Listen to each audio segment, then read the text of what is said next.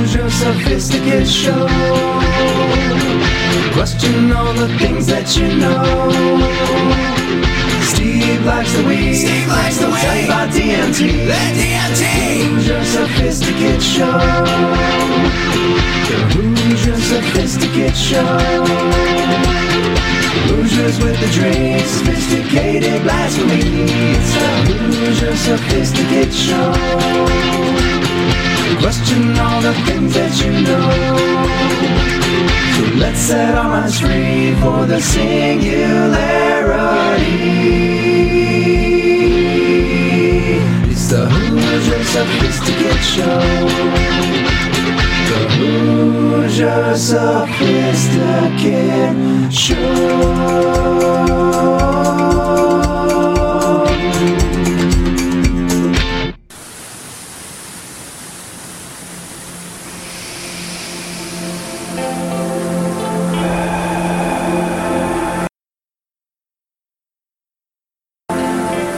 Good morning, friends. Join us and start your day with a gentle meditation from Hoosier Sophisticate. Let us all remember, we are only as good as our last breath.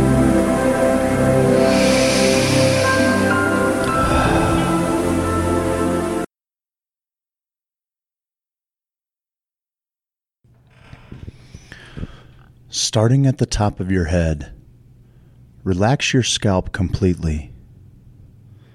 Feel the skin of your forehead and temples relax. Allow your eye muscles to release, your jaw to soften, and let your ears, nose, and chin, teeth, tongue, and gums relax. Now just let this peaceful feeling flow down your neck. Feel it soothe your throat and dissolve any tension on contact as it glides down to your shoulders, upper arms, forearms, wrists, and hands. Let this peaceful sensation of relaxation begin to fill your torso. Feel it relax your chest, giving your heart more room to grow, more expansive, more loving, giving, and forgiving. Soften your belly muscles and let this relaxation penetrate even deeper, releasing any tension from your internal organs. Now let it wrap around you, enveloping you in love and peace as it softens all the back muscles all the way down to the base of your spine. Continue to breathe in deep, fluid breaths. Breathe in health, happiness, and harmony. Breathe out any tension, toxins, worries, or disease, allowing anything that does not serve you to leave your body like a dark cloud. Send this peaceful feeling into your hips and buttocks. Let it glide down your thighs, relaxing your legs completely as it flows down to your knees, calves, ankles, and feet. Allow any remaining tension from anywhere in your body to flow out your toes, leaving your whole body feeling very comfortable, peaceful, and relaxed. Continue to breathe deep, relaxing breaths, feeling your belly rise on the inhale and fall on the exhale. Notice how the air feels cooler as you breathe in and warmer as you breathe out. Now imagine a golden, glowing ball of light about a foot above the crown of your head. On an inhalation, breathe that light in through the top of your head, through the center line of your body, right down to the tailbone. On the exhalation, breathe that light back up the way it came and out the top of your head. Do this 3 times to begin to balance and align your chakras.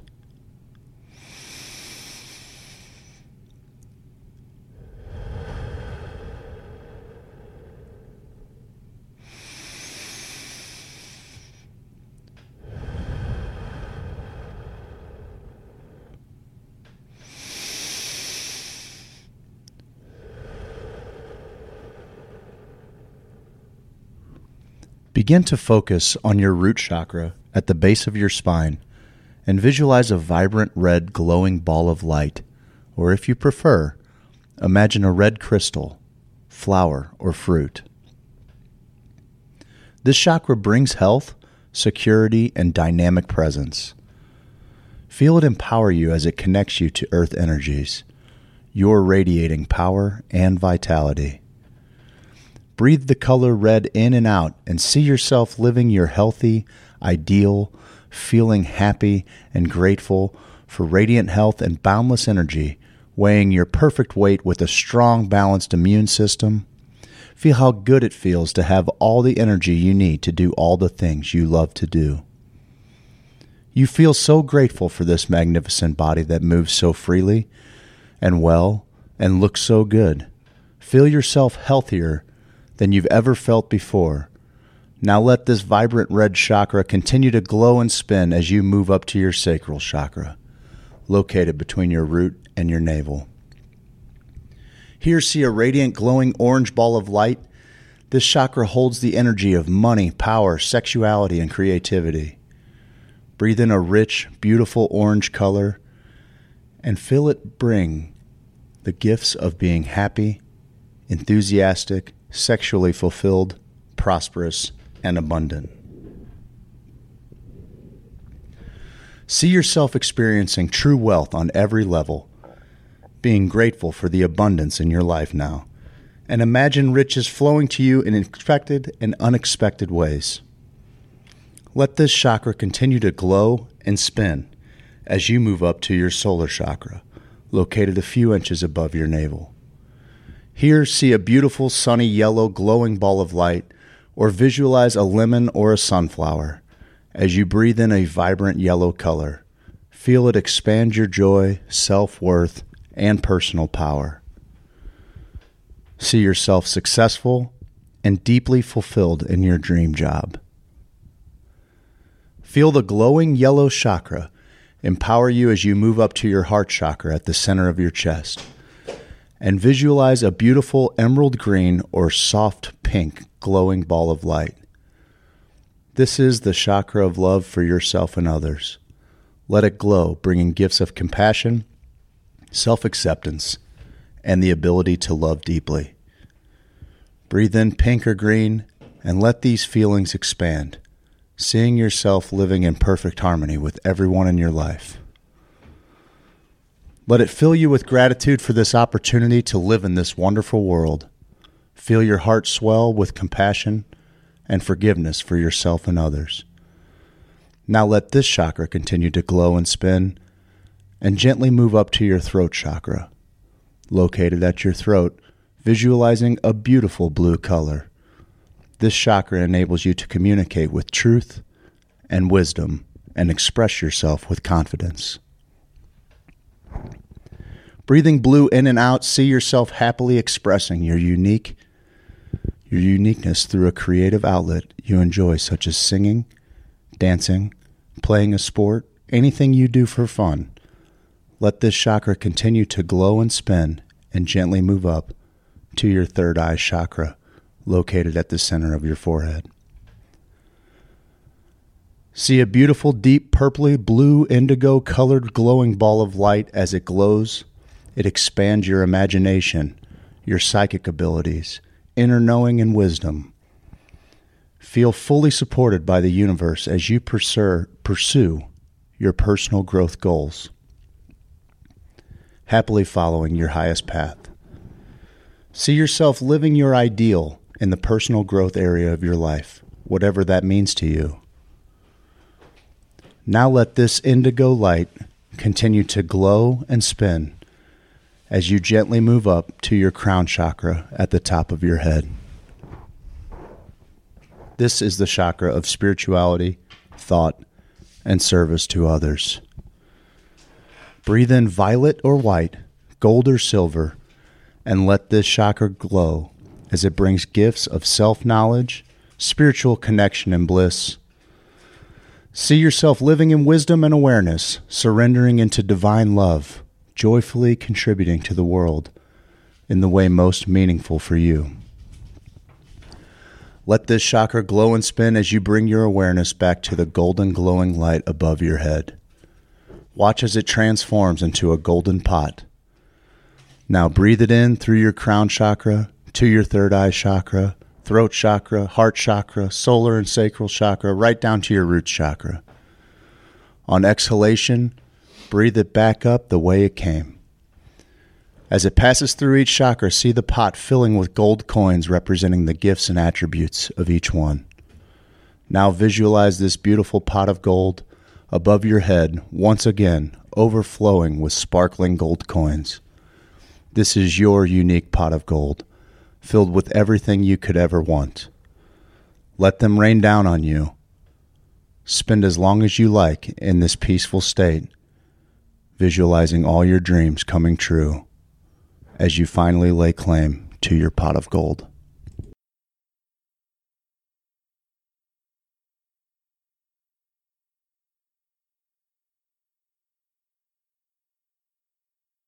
Are you ready for your morning motivation? You can do anything. I'm ready for my morning motivation. Are you, pal? I'm ready, pal, because I'm overflowing with gold coins of abundance that represent everything that I want in my life. That was nice. I like gold coins of abundance that represent everything good in my life. I like it. I like it too. I'm into it. Welcome, everybody, to the Hoosier Sophisticate Morning Show. We're looking for sponsors because we got a special video today. We gathered another sponsor, old McChesney from Ms. Marketing. We're going to have a little video for you and a little, is that loaded? It's loaded, baby. It's loaded. This guy over here, this guy. Craig, you ever heard of the Olympics? Oh, must-watch TV in the Kohler house, bud. Is it? Me too. I'm a Winter Me too. Olympics guy, but I love the Summer Games too. I'm just an Olympic junkie. I'm an Olympic guy. I'm an Olympic junkie. saying. I like it. You're I playing like for it. something a little bigger than you. You're playing for something on your chest. You train and train and train and train Yes. and train and train and train 4 years. Boom, you got about some events. We were talking about sprinting. What was it, 20 seconds, 19 seconds to run at 200? 200, yeah. He's like a 19-1-7. 17? 19-1-7, I think, is what Okay, so your whole life kind of boils down to dedicated to doing this one feat. one little thing better than everyone on the planet, but you get one chance. I always think about the people who, A short window. the sprinters who jump out of the gates. Oh, you well, you dummy. do that twice, you're Buddy. out, right? You're out. I'll let you motivate us, then I'll tell you a story. Oh, no, you're going to unmotivate us right after it. Well, actually, you heard of Derek Redmond, right? I have. Derek Redmond, everybody. If you don't know, he was an Olympic sprinter. I'm sure you guys have seen the video. But what some people may not know about the video, and I'll get into that in a second, is this was in, I believe, the 96 Olympics. Yes.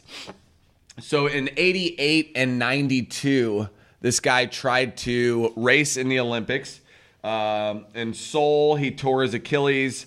4 years later, he had another injury. So this is the year, this is the time he's going to do it, bud. That's the life of a sprinter. This is the time he's going to do it.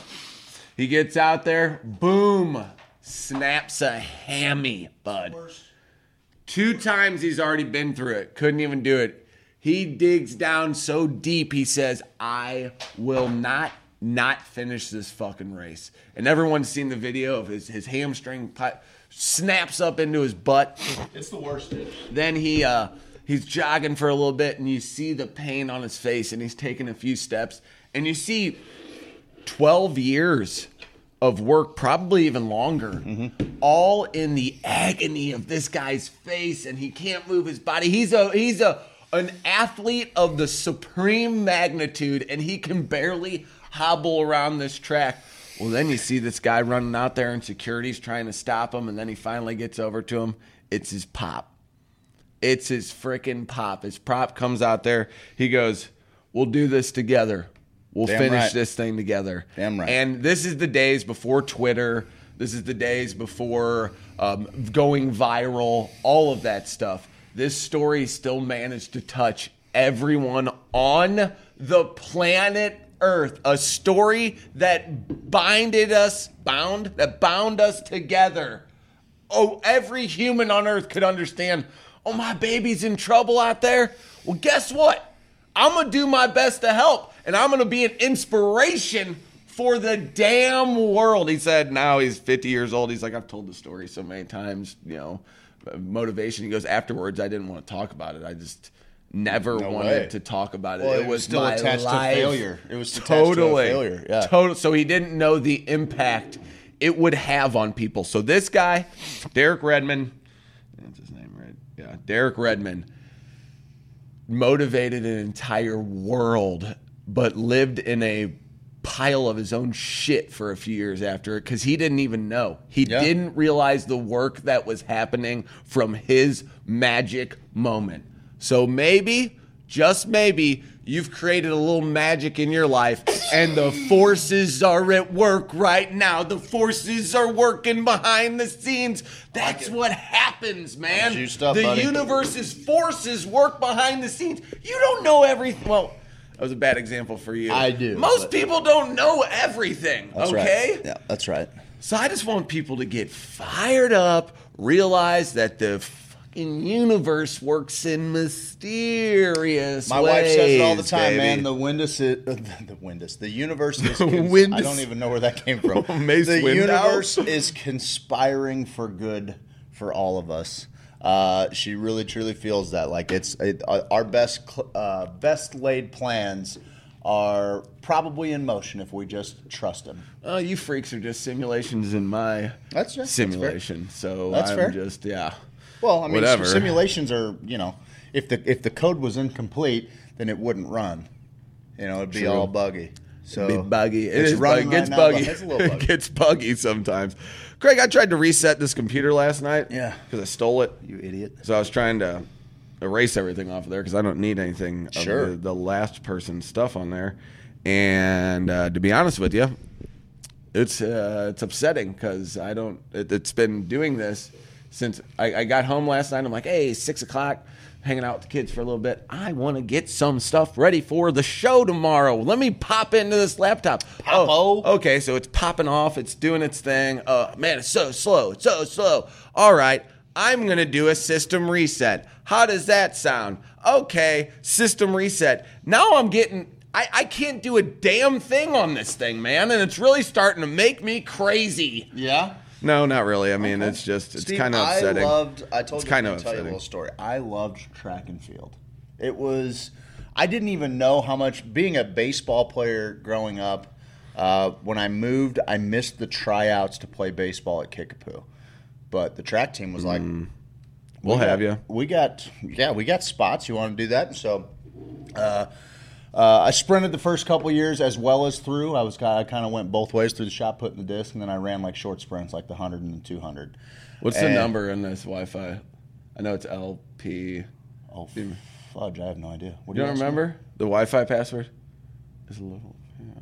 Oh yeah, I can get it for you in just a second. 1 second or Go something. ahead and tell them. Yeah, I loved track and field, man. That bolt got you, didn't? and field too, Craig. And so I had no idea how much I was going to love track. And I stayed in track because it's a good sport to prepare you for other sports that you play. It's a totally different conditioning regimen. It just made me a better football player. That's why I did it. Yeah. Did you do track? Track was great. Were you like, what, 800? 400, 800. Yeah, And then when they needed a dude to run the 200, I come in there Every and now and smoke then, just people give in them the a little 200. 200 action. Except I was in all the novice events, which means they put you with Yeah, you know, I got it. those kids. Sure. And so I was just like, blowing doors I was off killing them. Sure. But then every once in a while there'd be They'd some be like, goob from another school Yeah, he just who needs to looked get- like an absolute goob. Oh, I'll tell and you. he's just out there running the 800 just slightly faster than me. And I'm like, what's wrong with my life? So what was interesting is like kind of in my little real tight knit group of friends, we all played similar positions in football. We all kind of lifted similar amounts of weight in the weight room, so we were always kind of working out together. What was kind of interesting is the four of us all excelled. Like two of us excelled in shot put, two of us excelled in discus. So it wasn't, if you could only enter so many guys in those events, It was nice because, two of us would be throwing the disc and we could, go there, cheer them on while they were throwing this. Yeah, it's a great atmosphere. But it Track was meets my are so favorite. cool It was my atmosphere. favorite. One of my most favorite times was coming up to East St. Louis High School and competing. Oh, dude, they had a big they had one. Great Jackie Joyner Kersey meet, and I think we took third at that meet. Like we had a pretty solid little track team. Anyway, state sectionals. You'll remember that I've told the story that like I kind of called prom night a little short because I had city. I had the conference track meet. I was trying to be successful. I was trying to set myself up for success. It was the first time I'd ever done anything responsible, and had foregone a party to get myself ready mentally, do this. Had a pretty good conference meet, so that didn't backfire on me. A couple weeks later, we have sectionals. I believe they were at Lee Summit. Go up there. I'm feeling pretty good.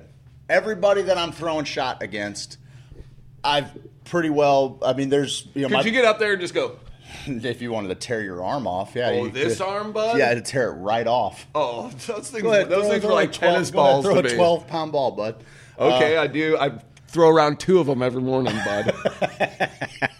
Thank you. So I go to this meet. I remember, it was at Lee Summit because Ryan overslept. Yeah, that's okay. Yeah, well, Oh, he's coming? Oh, nice. I got here 5 minutes ago. Yeah, no worries. So I go there, and dude, I'm looking at the competition. Pretty much everybody, besides my teammate Joe, my best man going, at the time. He's PR. His PR is about a foot or two further than mine. He's looking pretty good. But everybody else I'm throwing against in this sectional, I've beat at other meets. And you kind of get to know people. You do, yeah, because you're all doing the same type deal. And you were talking about how like every now and then a goober will come up there. Yeah, there was a kid. Well, who I assumed I was like, this guy looks like a from goober. Carthage that looked like. Oh, from in Europe, the old Carthage. No, he wasn't a Carthaginian. Yeah. No, this is Carthage down by Joplin. Oh, yeah. Who I'm pretty sure like he had to like lift his shoulders up so his knuckles didn't drag the ground. Oh yeah, he's built to throw. He's built to throw a discus, is what he's built to throw. Oh, yeah. And like, dude, he looked like the banjo player from Deliverance. The kid looked just like him, and I'm like, what's this guy gonna do? And like, we had been throwing against each other since we were like sophomores. Threw it out of the stadium. By the time he became a senior in high school, this little freak show, could launch a disc. I think he ended up uncorking like a 168-foot throw, which is a bomb of a discus throw in high school. Yeah, it means nothing.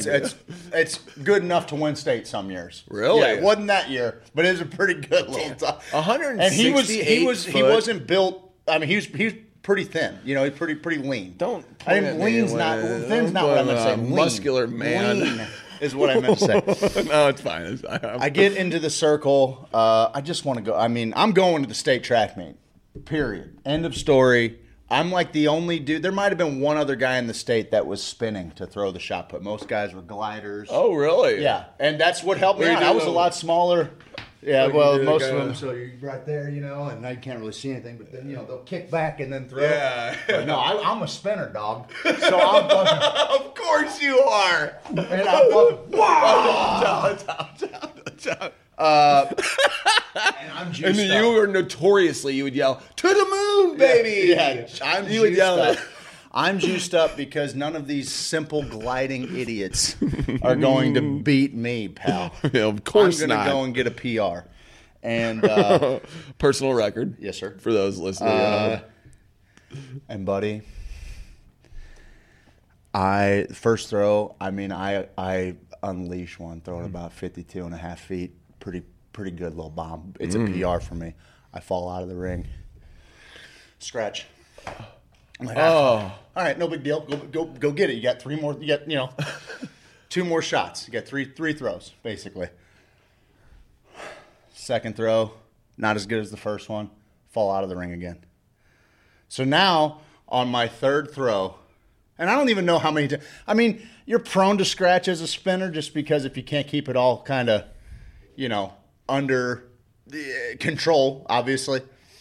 So now I'm trying to think, can I beat these guys if I just, out of the power position, no spin, just throw a shot? Maybe, but that ain't why I'm here, I fucking go for it, man. I shoot the moon and unleash a pretty good throw. It would have got me into the state tournament. And, my toe hits the toe board. I barely step on top of the toe board.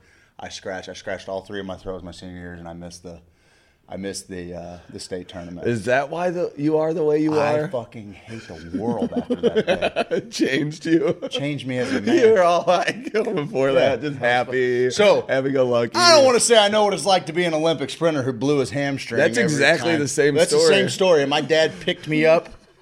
I looked like La Pieta. He just held me in his arms as I was draped over his arms, sobbing. Yes.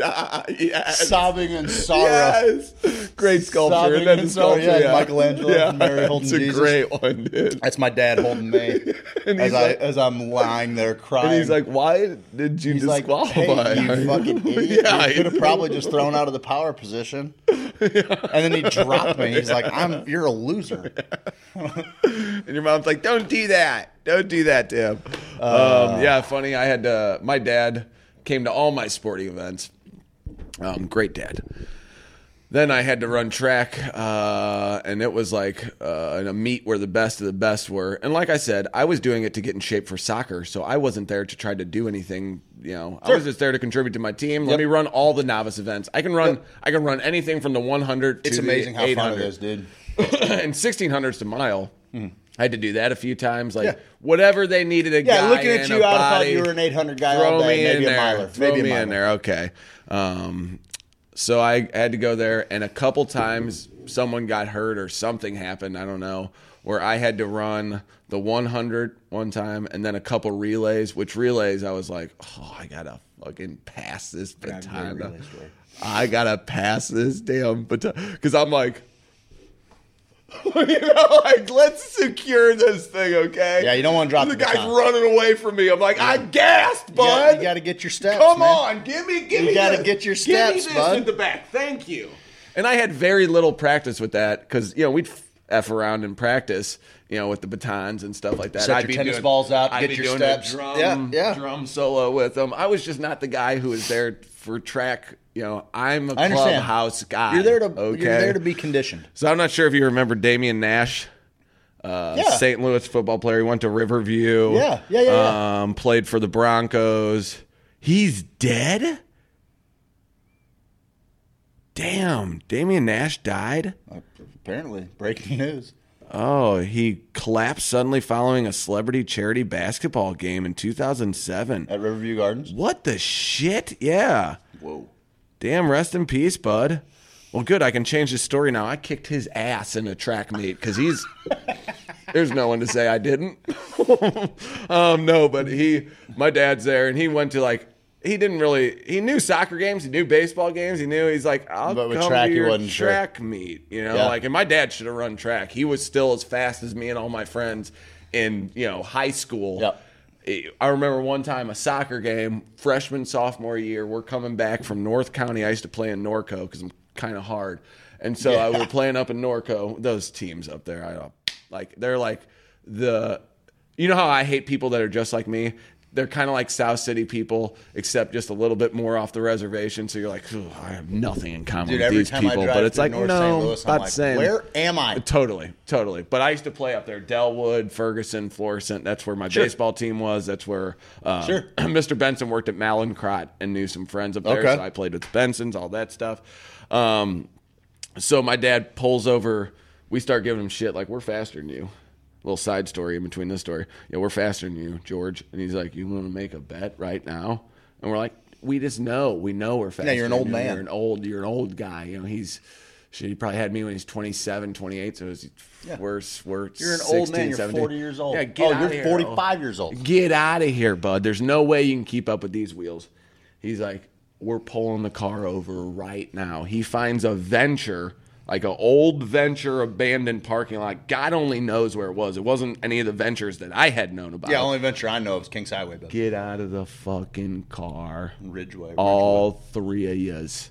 And I'm like, oh, it may have been the one at Marshall. Okay. Remember how there used to be one right there? Yep. Think that may have been the one. Like we had Webster Grove? Yeah, because we had a parking lot of just distance, of openness that you could totally run through. He makes us Road. He makes us get off of he makes us get out of the car. We're after a soccer game, and he's like, let's do this shit. So Good he for gets him. down, Because I full sprinter guy. He's like, all right, you. That's a head move too. You say go. You say go whenever you want. You get a jump on me, I'll still hunt you down. So, we got a special guest. So I'm coming. I'm working. Go. We're flying. My dad's about 3 steps behind all of us. I'm in soccer shoes in a parking lot, so I'm not getting the best grip. Kicks but I'm on the still, afterburners. He puts on the NOS, baby, and starts going. And I remember my dad is like you a hear physical that? runner. Yes, When you hear he's that? pumping arms and going.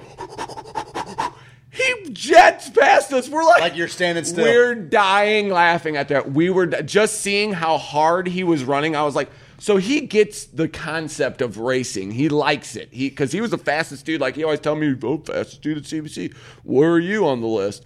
On my soccer team, I was second. I had there was this kid Paul Pisani. I don't know what the I don't know how. I don't know how. On Facebook, I don't know. Probably he was a fan of the show for a little while. Okay, that's okay. The show for a little bit. But Paul Pisani had wheels. I didn't understand it. Yeah. Neither of us were the best soccer players, but you throw us on a wing, it's going to be a pack of lunch. I get it. It's time to go to lunch. You're going to run all day. You're going to run all day, yes. Yeah, so, they give me the ball on the wing. Yeah, I'm not going to do that. No. No. I'll pass it to somebody pretty good. I'll Like cross it. I'm good at that, but I am no threat. Sure. But I will run you into the ground because No then doubt. their coaches would get on them to be like, "You're not keeping up with your guy," and they'd be like, "He's worthless. There's no reason for me to run with this fella." Damian Nash, I see the Riverview Gardens team at this track meet, and I'm like, man, feel bad for the guys who are racing them. They come and tap me. They're like, hey, Steve. And we had a 4x4 team that maybe won state when we were there. We had 2 twins. St. Mary's team. Hannigan, P. Catch, Tori. Yeah, that was a squad. Dan Zwilling, maybe. Yep, Dan Zwilling was on there too. No, because I remember I played for Giuliani, the soccer team Giuliani, for a hot minute, just to go over there and drag my dick across every St. Mary's kid's face. Really, that's what I did. I was like, I ain't playing for this fucking team. I will go to the practice and destroy all of you. And like, I remember I was taking all the free kicks and the corner kicks, and the St. Mary's kids were like, what this fucking CBC pussy coming in here? This That sounds about right. And I left. But I remember I was about...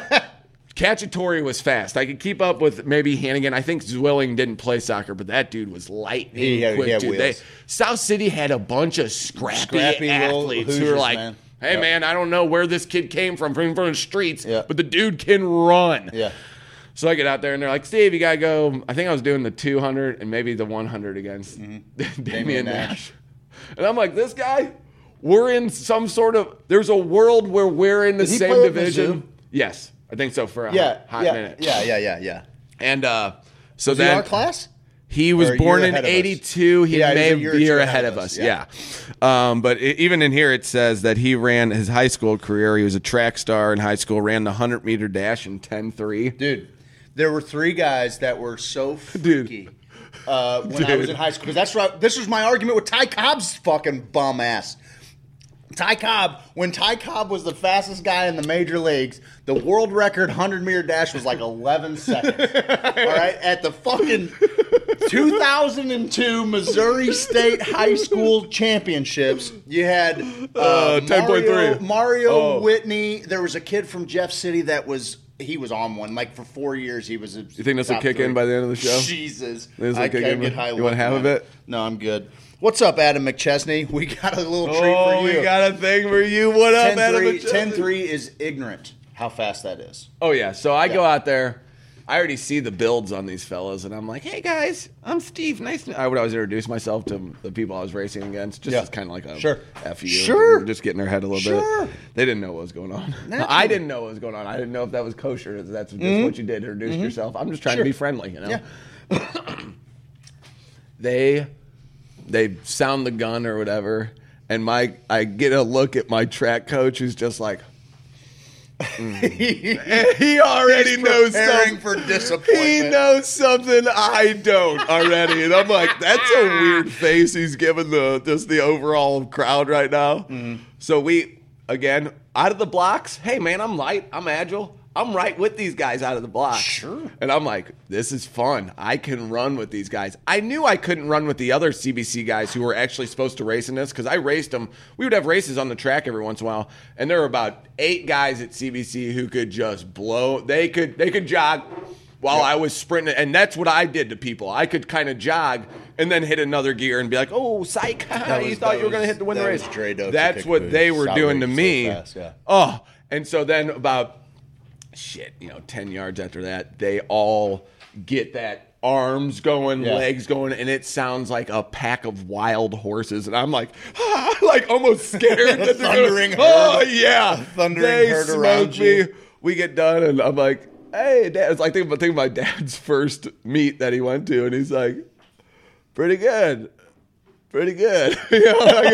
I'm like, did you see those guys? Like, don't give me that pretty good stuff. Kind of like you don't think you could have, I don't know, done a little better? Not coming last. You know what I mean? I'm like, Dad, I guarantee this Damian Nash guy is going places. Like, if you just look at the guy, like he is going somewhere. And if you got hit, he was so solid. Yeah. It made me think we had a goalie at CBC who went about. Patrick Kelly, he's always sharing our stuff. He's great. Probably in high school, went about 190 maybe. Yeah, that's a good size goalie. 6'1", and he was third fastest on our team.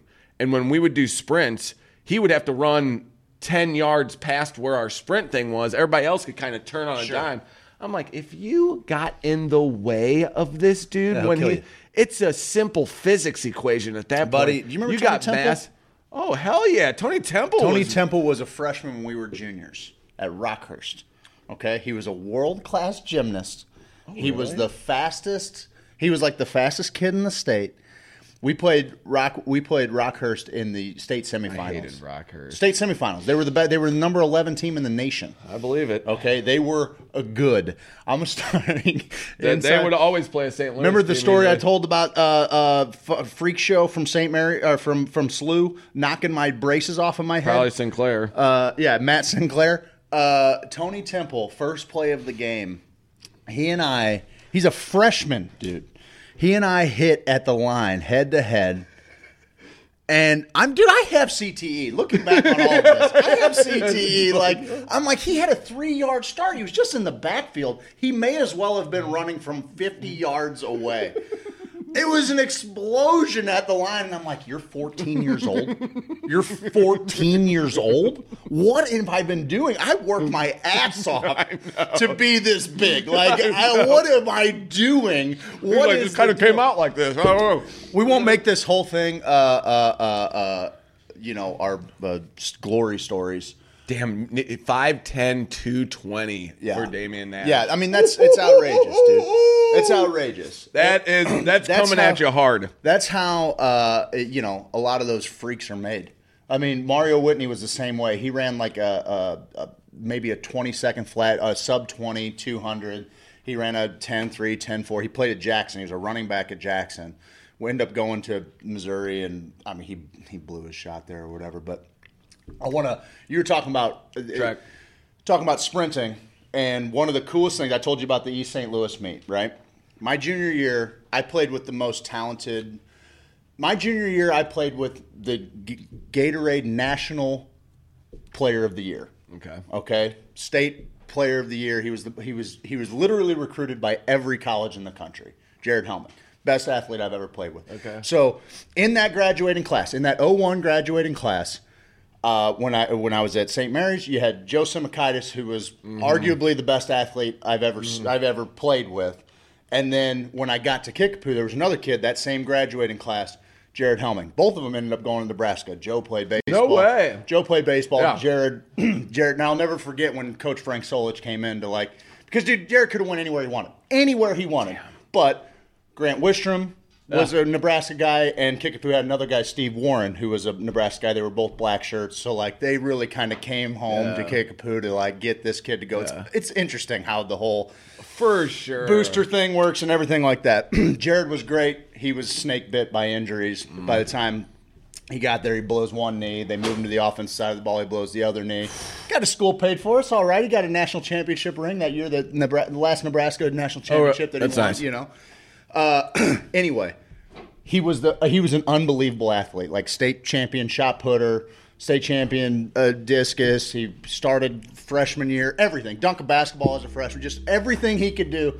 He would just in the weight room. I remember walking and being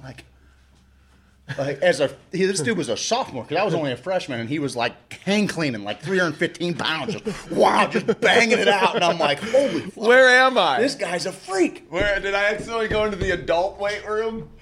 East St. Louis, the coolest thing about their meet was at the very end of every event, they had a fat man relay, is what they called it.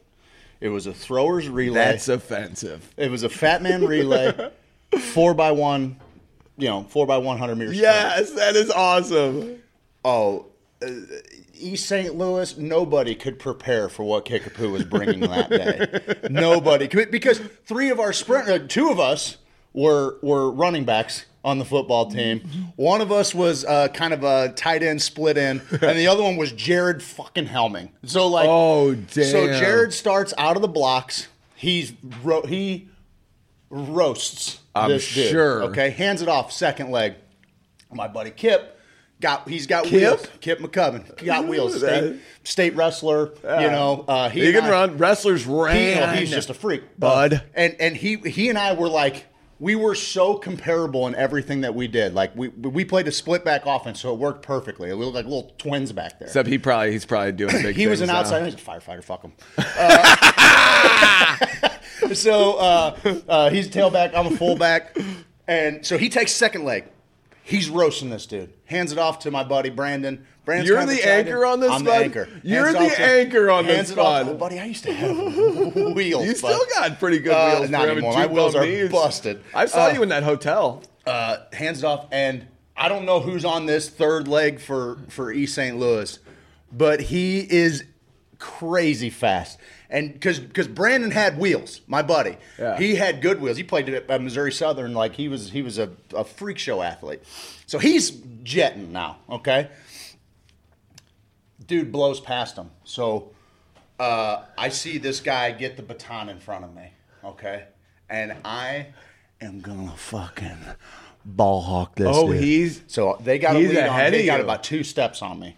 Oh, and Brandon that's my favorite. And I used to be a sprinter, so we kind of had our fucking exchanges down, I get my start. He hands it to me. Well, you turn around and you go, "Thank you." I'm running like George Elgin, and no way.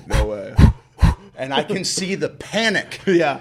On this dude looking over his shoulder because he can feel me coming. I love that. The winner, we got a long bus ride home, right? We got a long bus ride back home to Springfield, except I think I'm going to stay in St. Louis because anytime I come to St. Louis, I'm like, that's my family. That's my family lives, dude. I'm staying in St. Louis. You don't know me. About 40 meters down the track, I catch up to him. 50 meters, I got a step on him. I'm starting to pull away from him. This guy is panicking. He's like, oh, hell no. I hear him. Oh, hell no. He's trying to catch me. Winner of the 4x1 Fat Man Relay gets a fucking party tray of chicken wings, hot wings. We're at this point, we're that's doing. That's all you care about. That's all we care. Fuck that metal. You guys keep all your metal. Give us the wings. Chicken wings, baby. I blow the doors off this kid. He's trying to. Well, it sounded like you were just only a step ahead. Yeah, right. So that's about 50 meters in. I still got 50 to go. So I'm putting a little space in between us. I'm about 2.5 steps, 3 steps ahead of this guy as I'm coming up on the finish line. He wants these chicken wings so bad. He decides he's going to dive, bud. And I never understood that. I'm like, you're slower in the air, bud. You're not. But still, you're going to land. You're slower in the air. Anyway. You're going to land on track meet. That was the day that 4 corn-fed little white kids came up to East St. Louis and got some fucking chicken wings, dude. Nice. He dove and he skid across this track. I mean, like 8-10 meters. And when he got up, he looked like Freddy Krueger. He was like hamburger meat. I offered him a chicken wing. Nobody, you're going to sell your body out like that, you can get a chicken wing, bud.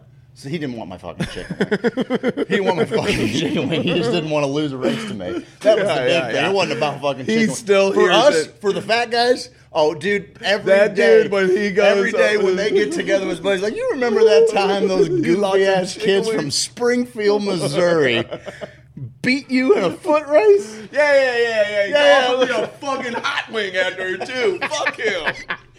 Steve, on this date in history brought to you by the Bungeon Property Group, Alfred Nobel, inventor of dynamite and founder of Nobel Prizes, was born 1833. He invented dynamite? I didn't know that.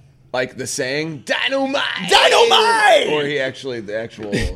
yeah, I think... Physical... What was that guy's name? Remix? Reverb? Rewind? No. What the hell was his name? Dynamite! His name was like Freddie Boom Boom Washington. No, that was from Cotter. That was from Welcome Back, Cotter.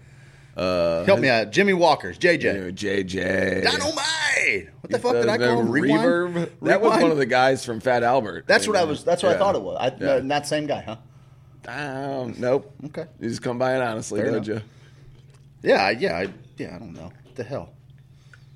I don't know. I'm not up to date. Hey, listen, Steve, we got someone new in the stable, and he's going to help us beat the freaking algorithm. Okay? I'm tired of Facebook and Instagram. Rerun. Thank you, Jason Roberts.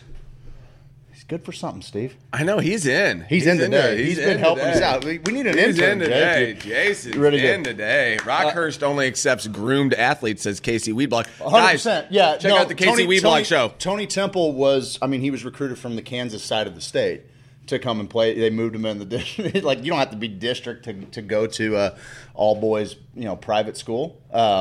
Anyway, we had a fun little meeting yesterday. We've been working with this guy. We're tired of the man. We are tired of the man keeping us down, if we're being honest. Okay? Yeah. And so we are being honest with you always. I'm trying to be honest. I'm trying to be honest with you whenever I can. This is me being honest with you. I too am honest with you, and will always be so. Honesty counts. Integrity matters.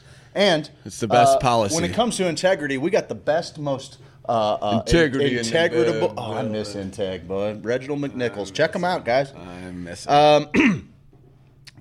We met with Adam McChesney from Ms. Marketing, and this guy is going to help us beat Zuckerberg. He's my champion. He's my Achilles. He is going to help us take on the world. He's helping us take on the world. And he came in here and he said, look, this is what you got to do. And I got to tell you, you put it right to action. And it started to work right away, bud. It worked-ish. Yeah. We're getting there. We're getting there. A lot more engagement. And that's because of Adam.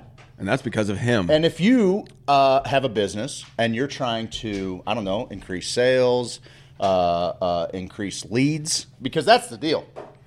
It's all a game of leads. How many leads can we funnel into your business? That's what we're going to help you do when you advertise with us. And we're going to team up with Ms. Marketing to make sure that you're getting a tremendous value on your dollar. I was thinking about that this morning. We're offering something no one else Nobody's offering what we're offering. No radio, no TV, no nothing. We're going to give you to be able to track nothing, boy. Shit. You can track your analytics. We're going to funnel leads to you. And you're gonna make millions of dollars is basically what I'm getting at. Your ROI is going to be insane. That's the language. When Adam first walked in, I couldn't understand what he was saying because he doesn't speak English. He speaks ROI. I know, which is weird. I had to learn a whole new language to have a meeting with this guy. I know that was a little much. Ms. Marketing is here to help you, and you should check them out. Oh, hey. It's Adam McChesney with Ms. Marketing. We specialize in lead generation, filling your pipeline, and taking care of your payments. Give us a call today. Adam from Ms. Marketing took me from 10 leads to 300 leads in a month, and I became the strongest boy in the schoolyard. He increased the revenue for my Fit Charter Fishing business by 30% in 1 month. Ms. Marketing. What was that Facebook algorithm?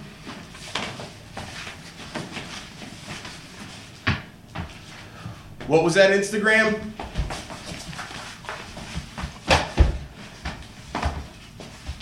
Ms. Marketing.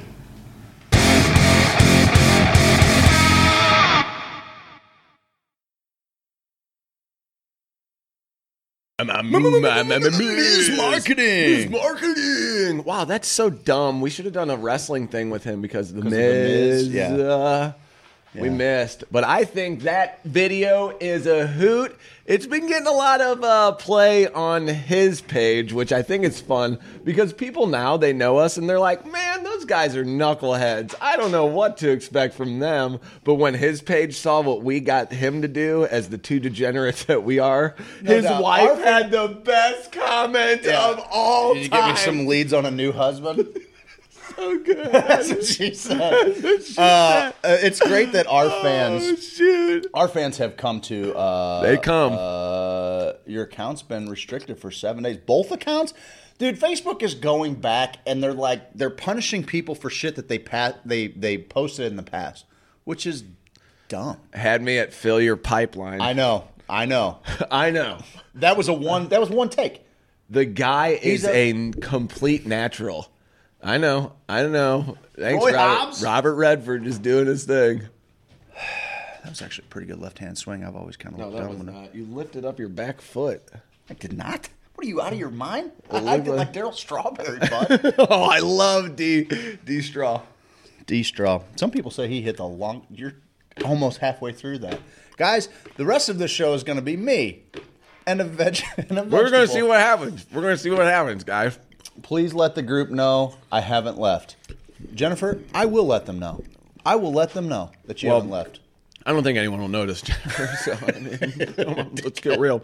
No, Jennifer, if you left, we would shut everything down. So, I mean, I would. So if you leave, you ruin everything for everyone. Just remember that. We're hanging it up the day that Jennifer Bear leaves. It's on you. Steve, are we almost to the... We are at the first break. Because there's big cannabis news coming out, and we got a huge guest. We're gonna talk, These last 2 hours are going to be We're about to milk. bring the fucking heat. Cambodian, the finest Cambodian teat milk. Oh, the man. Finest. The River Delta. Cambodian River Delta. Yes, harvested in the moonlight. Yes. Harvested? Sure. Yeah, sure. That works. Guys, after the break, we're going to talk to you about some fuckery already happening in the Missouri cannabis, on the Missouri cannabis scene. We're going to introduce you to... Prohibition still lives. If you ask me. It's just ridiculous. It's so stupid. They're supposed to keep us safe, and now they're poisoning us. It's ridiculous. You might be poisoned. Stick around after the break. You might have been poisoned, and I'll tell you if you were after the break. Stick around, right? Yeah, stick around, man. He told you to do it, so you could be dying, and you probably want to hear it. Then, to take that a step further, we do have a guest. You're going to take it a step further than we're going to poison you, and then we're going to play songs. Oh, that's good. So, this is like a Game of Thrones. If you guys stick around about 5 minutes or so, we're going to come back and light the world on fire. Hopefully it won't have any mold on it. We'll be back in 5 minutes. Hare Rama, Hare Rama, Rama Rama, Hare Hare. Welcome back, Hoosier Sophisticate Land, Hour 2. Glad you got to tune in for the glory days of MSHAA track and field updates from 2002. we have a pretty special little setup today. We're trying something totally new out, and one of my favorite things is riffing, bud. It's riffing. It's the riff board. This is going to be something different here. We're gonna bear with us as we figure out the sound a little bit. I'm wondering, Steve, if you want to kind of get that set up. I think I'm going to move this light a little bit so that we can maybe not be so abrasive on the eyes.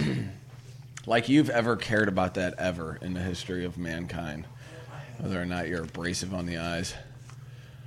Main chat, I feel like we got.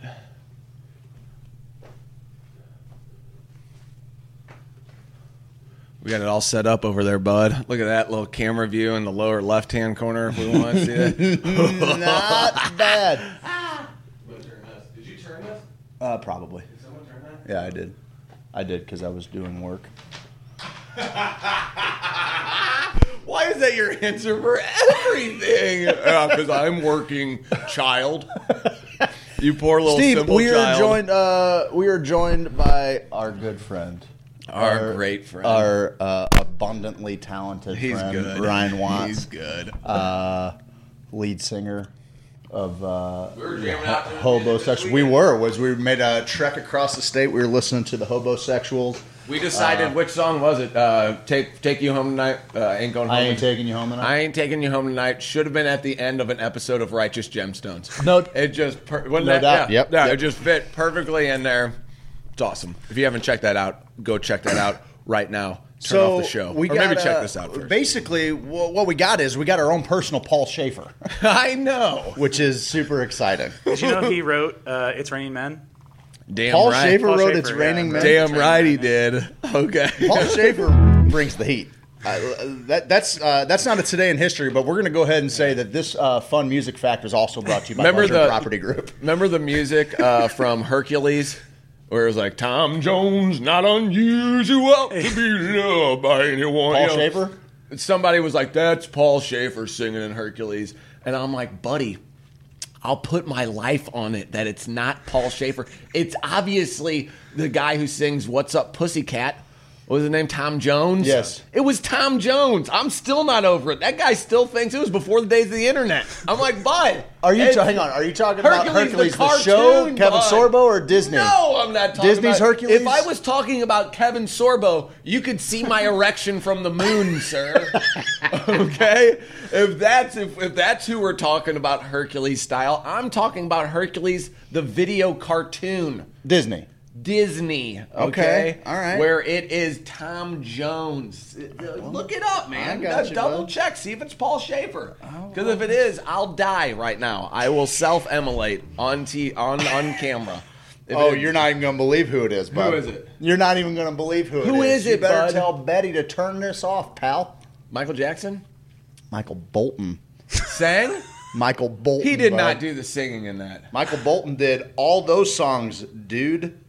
You're kidding me. That's right. It was Bolty? It wasn't Tom Jones? It wasn't Tom Jones. It was either Danny DeVito, who Charlton DeVito Heston, the or frick Michael outta Bolton. here. Those are your choices.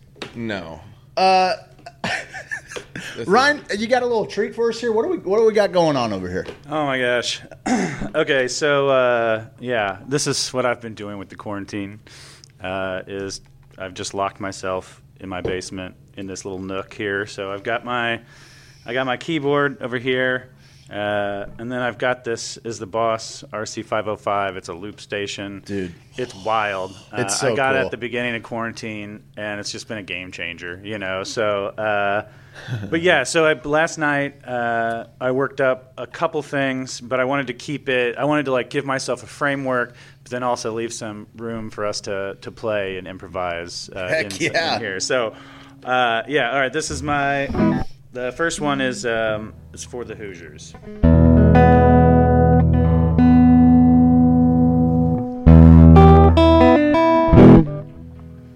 Okay. Sensitive. What's that? Volume down. Just a smidgen. Just a smidgen. We're figuring it out.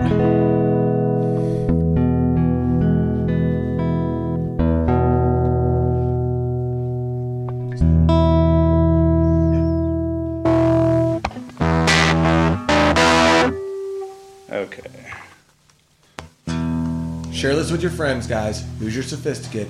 YouTube, Facebook, Instagram, Twitch, Twitter, and Periscope. Twitch and Periscope also have an audio-only option, so if you have it on Periscope, you can just close the app and have it in your back pocket, and you can be listening to it. Yeah, you can. You can do that. It's simple. If you have Twitch, you can just listen to the audio-only. Put your earbuds in, because your boss will not take kindly to you sitting at your stupid little cubicle listening to a couple of morons tell dick jokes for 3 hours in the morning. Okay? Yeah, I just told them they could see my erection from the moon. Like, watch this. Hey, turn up the audio at your desk. Hey, this guy's watching porno and doing drugs over here. Sorry if I got you in trouble. Just kidding. Only kidding. Just listening to a silly show That's that us talks doing about that. porno and drugs. You know what? You guys do the right amount of drugs. Ryan, we had a person watching the other day that said these guys do the right amount of drugs. I don't know if there's ever been my something favorite more worthy of a shirt.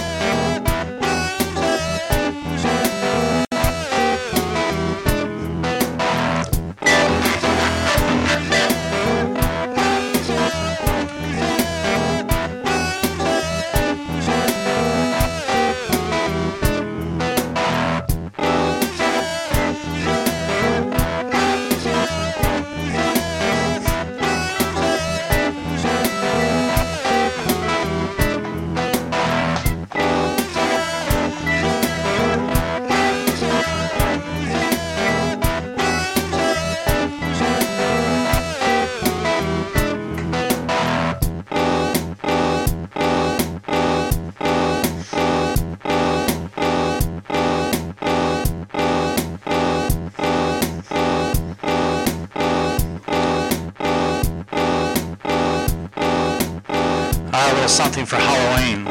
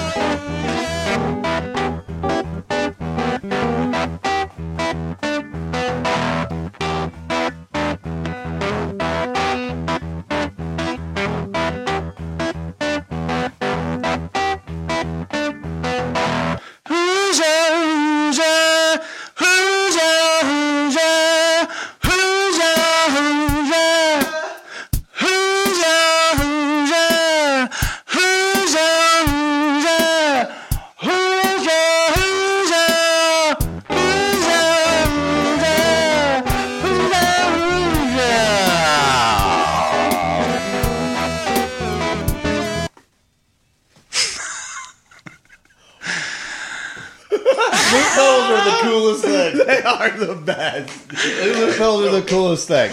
That's awesome. So yeah, so I've been it's been really great. Hold on. There we go. Yeah, it's been really great through quarantine to be able to still create music and feel like I have like a whole bunch of people with me. And it deals with some of my control issues too, of wanting to just be in charge. Do everything. Yeah, dude. That thing is wonderful. It's crazy, yeah. That thing is what do you have to hook it up to your computer and then it records the little. So, well, I'm not recording anything right now. Basically, right now I'm using my laptop as kind of a MIDI controller. So I've got my keyboard is going direct in via USB. So I can change any of the settings on here, like and this is I've got some more stuff as we go along too. But like here, let me show you something like this. I don't know. You guys can't really hear it, can you? We can hear it out of your headphones a bit. Oh, okay.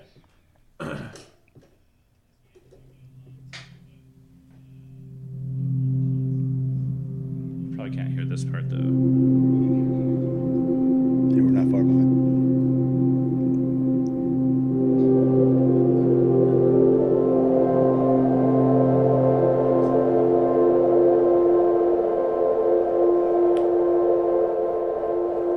That's sweet. It almost sounds like you're on a spaceship, Ryan. It almost sounds like you're on a spaceship, Ryan. Right.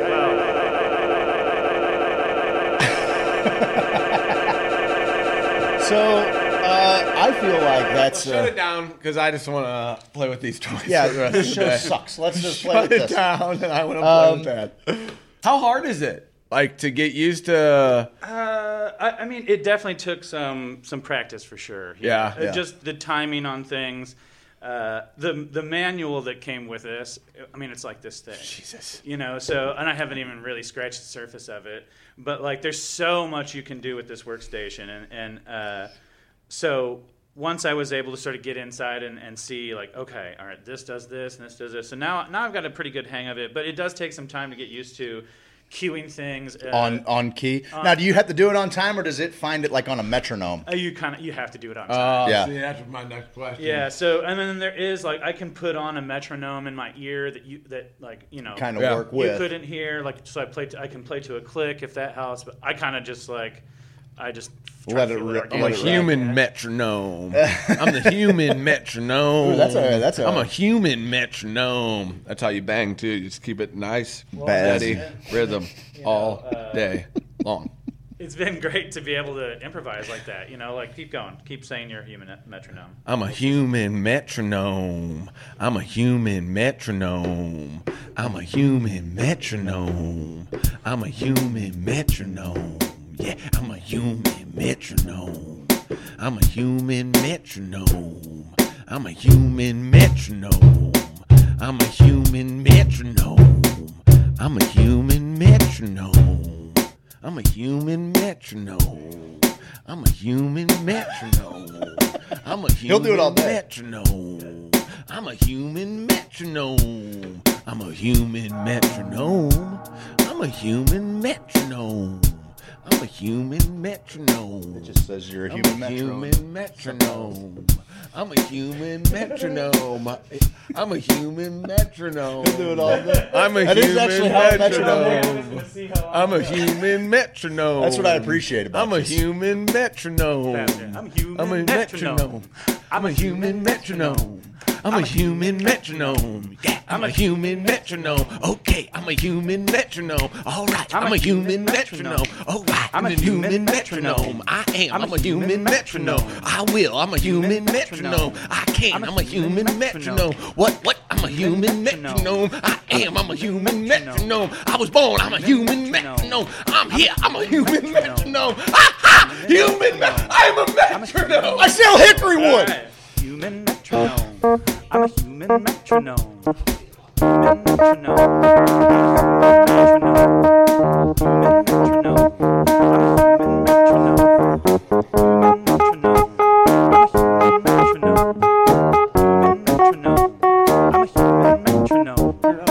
Human metronome.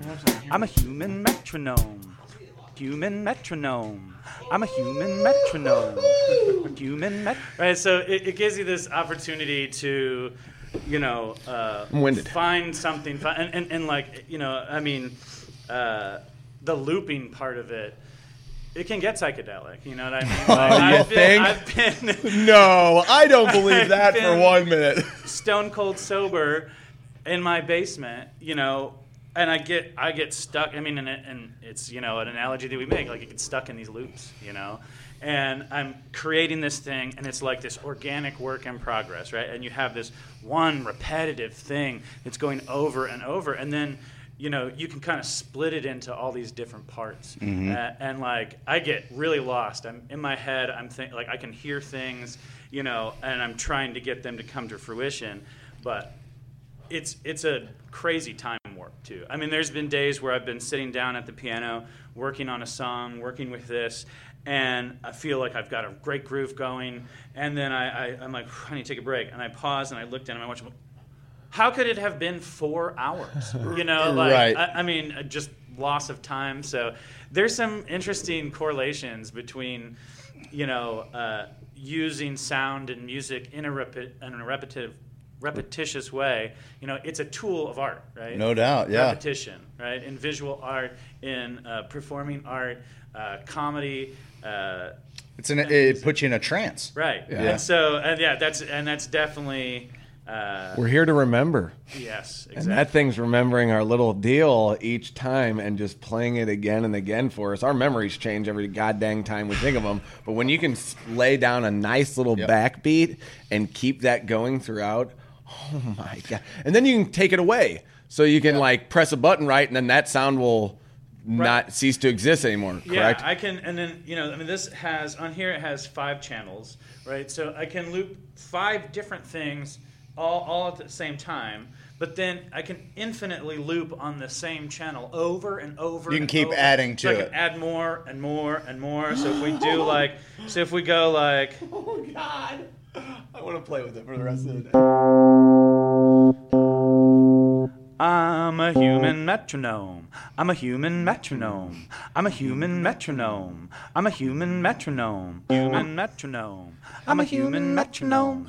I'm a human metronome. I'm a human metronome. Human metronome. I'm a human metronome. I'm a human metronome. I'm a human metronome. Human metronome. I'm a human metronome. I'm a human metronome. I'm a human metronome. Human metronome. I'm a human metronome. Human metronome. It's so I'm a cool, human man. metronome. I'm a human metronome. I just showed up. Don't know what's happening, but I'm here for it. I just showed up to the show. I don't know what's going We on. actually, I'm here the for three it. of us made a bet last night to see how many times we could say the word metronome on our broadcast. And we are over. The We have hit over over. was 700. We're almost there. We're almost there. I'm a Just watching. human There's some metronome. awesome loop artists that are out there. Brian, I think you said you have a buddy that's my out gosh. in Vegas that Yeah. competes man. in these things, right? So his name is, he goes by Stendek, Phil Stendek, and I think he's originally from St. Louis, and I met him when I was in high school because the band that I was in high school, we played at this. It was like one of the only venues in St. Charles, Sally T's, and so one night we had been booked to play a show there, and we showed up to find out that the bill had been double booked, and I was pretty upset. And this guy with big long dreadlocks comes over and he's like, "Hey man, it's all right. We can split up the bill and stuff. It's cool. I'm Phil, And I'm like, "Okay, cool, man, whatever." Weird hippie guy, and so we share the bill, and he's setting up all of this stuff on the stage. An entire drum set, auxiliary percussion, a guitar rack with a bass, a 12-string guitar, a 6-string guitar, electric guitars, and I'm like, what is this guy doing? I had never seen anything like it before. I didn't even know what a loop pedal was at that time, And so then he got up there and he started performing, and he's a live loop artist. So I'm looking at just a simple. He constructs it as he goes. It's something that it's songs that he's written and prepared. But when you see it, it's happening organically in front of you, and he plays everything. And he was initially started off as a drummer, and then like moved through different instruments, and like he was in a lot of different bands, growing up around St. Louis as well. But so that night I saw him perform, and he totally blew my mind. I had no idea what to expect. He is mind blowing, and so through that show, thanks to Phil, there were these two gals there who ran an independent record label in town called Maplehood Records. And they saw us play, and then afterwards came up to us and said, hey, we run this local record label. We think that you guys are awesome. Like, we should talk about it sometime, Yeah. And we ended up signing to their independent label, and we put out like our second album, not self-released, with them. And that also just began like this long relationship that I had with Phil, where we played tons of shows together, and we're like label mates, Yeah, So sure. We would have once a year we would do this fundraiser called Will Rock for Food, where it was like a collection of St. Louis bands that all played at a VFW hall over in Maplewood, and the admission was canned goods, and then we donated all of the proceeds to the St. Louis Food Pantry, and like we would put out a compilation every year, and all the proceeds from that also went to the food pantry. And so we'd always see each other around, and play a lot of shows together. And so he moved out to Vegas. He's sponsored by Boss at this point. Dude, he's the Pedal. world champion, He's the grand prize yes. winner. Yes, Phil he's a world- Stendek, DEK. Stendek. Yeah, please check him out. You have just go check him out. I can't even. It's like one of those things I can't accurately describe what he sounds like and how good he is. Yeah.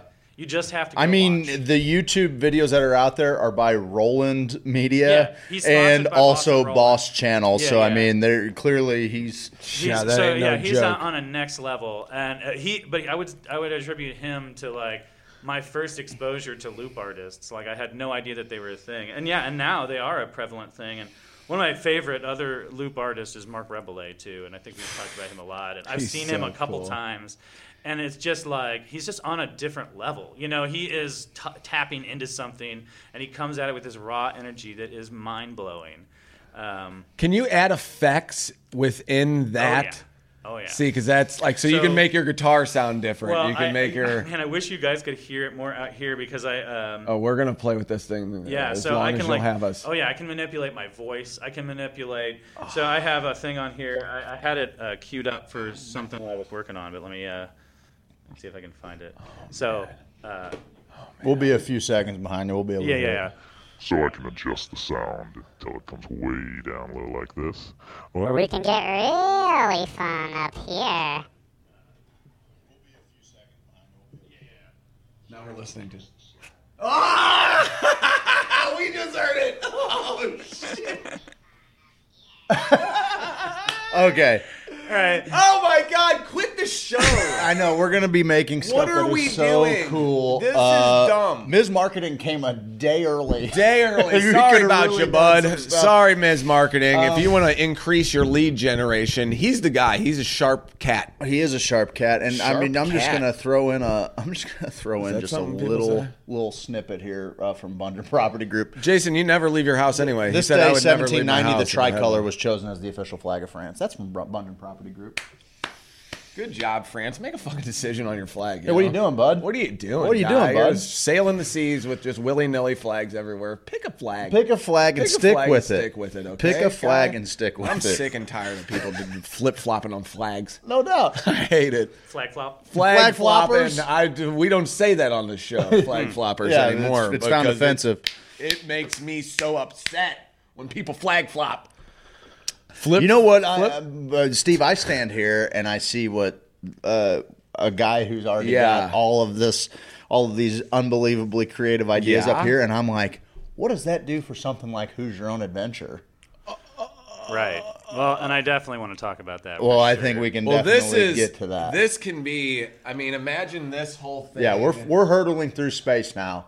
Because Joe Rogan, God love him, his new set is He went pretty backwards. cool, It's all but right. It's fine. I mean, the capabilities of what we could do here, I'm saying we're better than Joe Rogan. Yeah, It sure. boils Sure. down to We it. got about 123 million less followers, but our setup is better, is what you're saying. No, it's probably not even better. But we're in the same It'd be conversation. pretty cool if it was, though. Yeah, no. But his thing Do you was the judge spaceship. do you judge everything by the metric of is this better than Joe Yes. Rogan or not? Yeah, we fail a lot. Yeah, we're just constant Except failures. he's never seen a football game ever in his life. Yeah, he didn't care about it. I know, but you never just one's never He been didn't on. have time for it. He's a Well, before he had a lot of time during Hey, Fear Factor. Whatever. Listen, Dennison. I don't need you tagging Joe Rogan's podcast in my feed. All right, he doesn't need our help. Go post Hoosier Sophisticate in Joe Rogan's feed. That's what all of you can do. He said he's down to help people. I know he is. But I want to talk about what we're doing without Joe Rogan's help. You think I need some meathead from news radio to tell me that our idea for a Hoosier Own Adventure is awesome? bud. Because I don't. You don't need anyone. I don't need tell you anybody to tell me anything. how fucking great I am. Was it Keller? I'm gonna show you how great I am. Keller Williams. Wait, that was. Yeah. What about Keller Williams? He's a singer, right? And also sells real estate. I think it's a different Keller Williams. He's a loop pedal artist, correct? so, yeah. Because I remember seeing him in college, and I heard a few of his songs, and it was like almost like a psychedelic bluegrassy sound to me, and I can't really remember what song I had heard, but I only heard like 2 or 3 of his songs. And I remember when he got up there, I was like, oh, this one dude, he had like 5 instruments around him, and I'm like, oh, he did Freaker by the Speaker. yes. Okay. And I think he's a loop pedal guy. Yeah, he low-end says loop. combines elements of bluegrass, folk, alternative rock, reggae, electronica, dance, jazz, funk, along with other assorted genres. I need to get back into him. 'cause He's a that's- one-man I jam haven't band. really spent a lot of time listening to him either. I have a couple friends who are crazy about him. Yeah, I just remember not knowing what was happening. He's like, dong, dong, dong, dong, dong, dong, and then step away, and it's like, ding, bonk, ding. And I'm like, what kind of situation do we have on our hands here? Where I actually, because that's the Milli Vanilli No in doubt. ya. That's like, wait a minute, he's recording stuff. Is that all pre-recorded? I don't trust you, Keller Williams, Dude. Until I realized, yeah, he's I didn't doing know it. what a He's loop doing pedal it. was, and it was there's a Tommy. He's an amazing acoustic guitarist, and I went to Tommy see Imami or whatever. Tommy Emmanuel. Yes. Tommy Emmanuel. And I go to see him with my dad and my uncle Tim. We go to the Galois Theater in Springfield. It's a great little Galois. spot. And the acoustics, everything's great. And his guy's up there. He was on, I think, Bob and Tom a Acid? few times. Oh. Definitely on acid. So I go to see him, and I'd had like one of his albums, and he's just this incredible artist. And he starts playing the song, and then I'm like, hang on a minute. Like, I knew this guy was good, but how is he playing the rhythm and the lead at this? And I know that like that's possible to an extent, but not with the layers that this guy. for And I was sure. convinced that he was just that much better than everybody else in the world, that he was playing like 3 riffs simultaneously on his acoustic guitar. Well, that's what's amazing about some of those classical guitarists who are playing like the bass line to it, the violin No doubt. part to No doubt. it. Like, how are they structuring that song? Or when someone will play like a System of a Down There's song a guy named very Ernesto intricately. Schnack. If you look him up, There's no one named Ernesto Schnack. Ernesto Schnack in the goes- entire world. You There he made is, that bud. up. I'm Papo, put you this- just made I'm that up. putting Oh, this- wait, that's a real guy. That's a real dude. That's a real dude. And he plays like Tool, A Perfect Circle, heavy metal stuff. He played the open to Game of Thrones, but he does it like with classical guitar. You sent me a video of Yeah, that guy, I think. he's unreal. Yeah. So Keller Williams played with a Springfield Mo band, the Hillbenders, to create did? Keller Williams' Petty Grass. I didn't Tribute know that. to Tom Petty. Hippie on. Hippie Don's my guy. Hippie Don's Don. my guy. Hippie man. on. Hippie on. Hippie on, bro. Hippie on, dude. Hippie Don of a moron. Yeah, so I guess to also get back to Who's Your Own Adventure too, and how like this has it has been my #1 creative goal of 2020, and I've almost felt like a madman at some point. Yes. I've been working super hard on this, and I have notebook after notebook filled up. I've seen them. And so getting this and being able to use this, like you were asking, can you put effects on instruments and vocals and stuff like that? So as I've been working on Who's Your Own Adventure, it has been an incredible tool to use. I can create soundscapes. Yeah, set a even scene. with your MIDI controller, can you program your keyboard as a soundboard? As a soundboard, yeah, I could. Yeah, I could upload into individual keys what cues what. I also have a foot controller that I haven't really gotten a chance to really get into it, but I plug it into here. And then it's got multiple foot pedals and volume controls on my feet. Okay. So then I can control all the looping with my feet instead of with my hand. So you quit what you're doing right now, whatever you got going on in your life. You're a teacher, not important. We do this full time now. 23 hours a day. 25 hours a day. Okay, bud. 8 days a week. We're going by the Gregorian calendar. Fair enough. 365 days a week. Damn right. He gets it. He gets it. You get on board with it. Listen, I just need because there's I just need a 10 limitless minutes amount for you to spend an eternity with me, bud. That's all I need. Man, you're gonna make me take my pants off.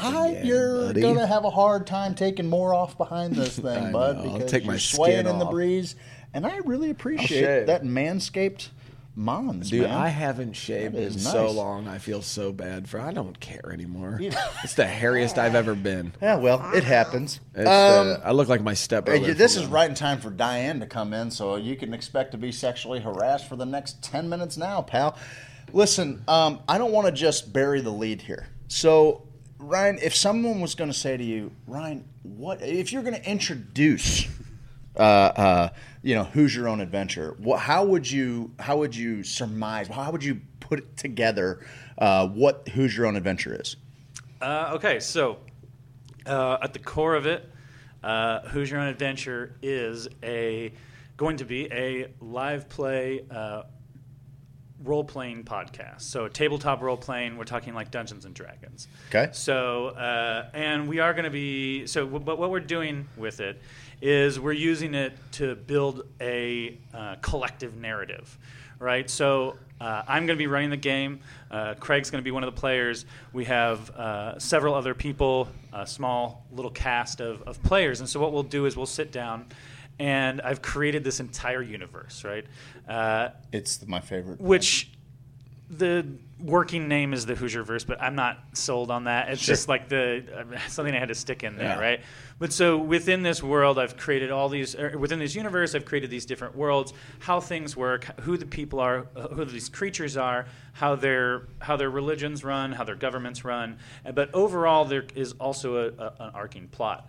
And then the characters, who are the players, right? They're going to use 20-sided dice to help determine what's going to happen. But it's kind of like improv acting with a board game element in it, sort of. I mean, it's hard to say, but the most basic thing I can say is that it is a collective story told amongst a group where I act as the narrator, as the dungeon master or the game master, and the players act like protagonists.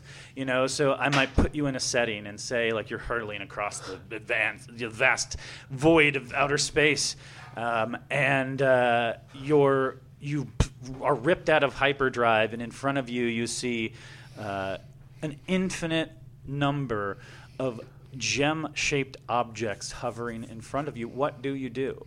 And so that's the ultimate D&D question, or the ultimate role-playing question. What do you do? Because I'm going to set you up with a scenario, and then it is up to you to interact with that scenario. And so how we're doing it for Who's Your Own Adventure. Real quick, do you have an idea of like what they're going to possibly say and where you're going to go with it? That is like You've got multiple paths, right? Well, and so the way that we're doing it a little bit different, because there are a lot of live play D&D podcasts, which are.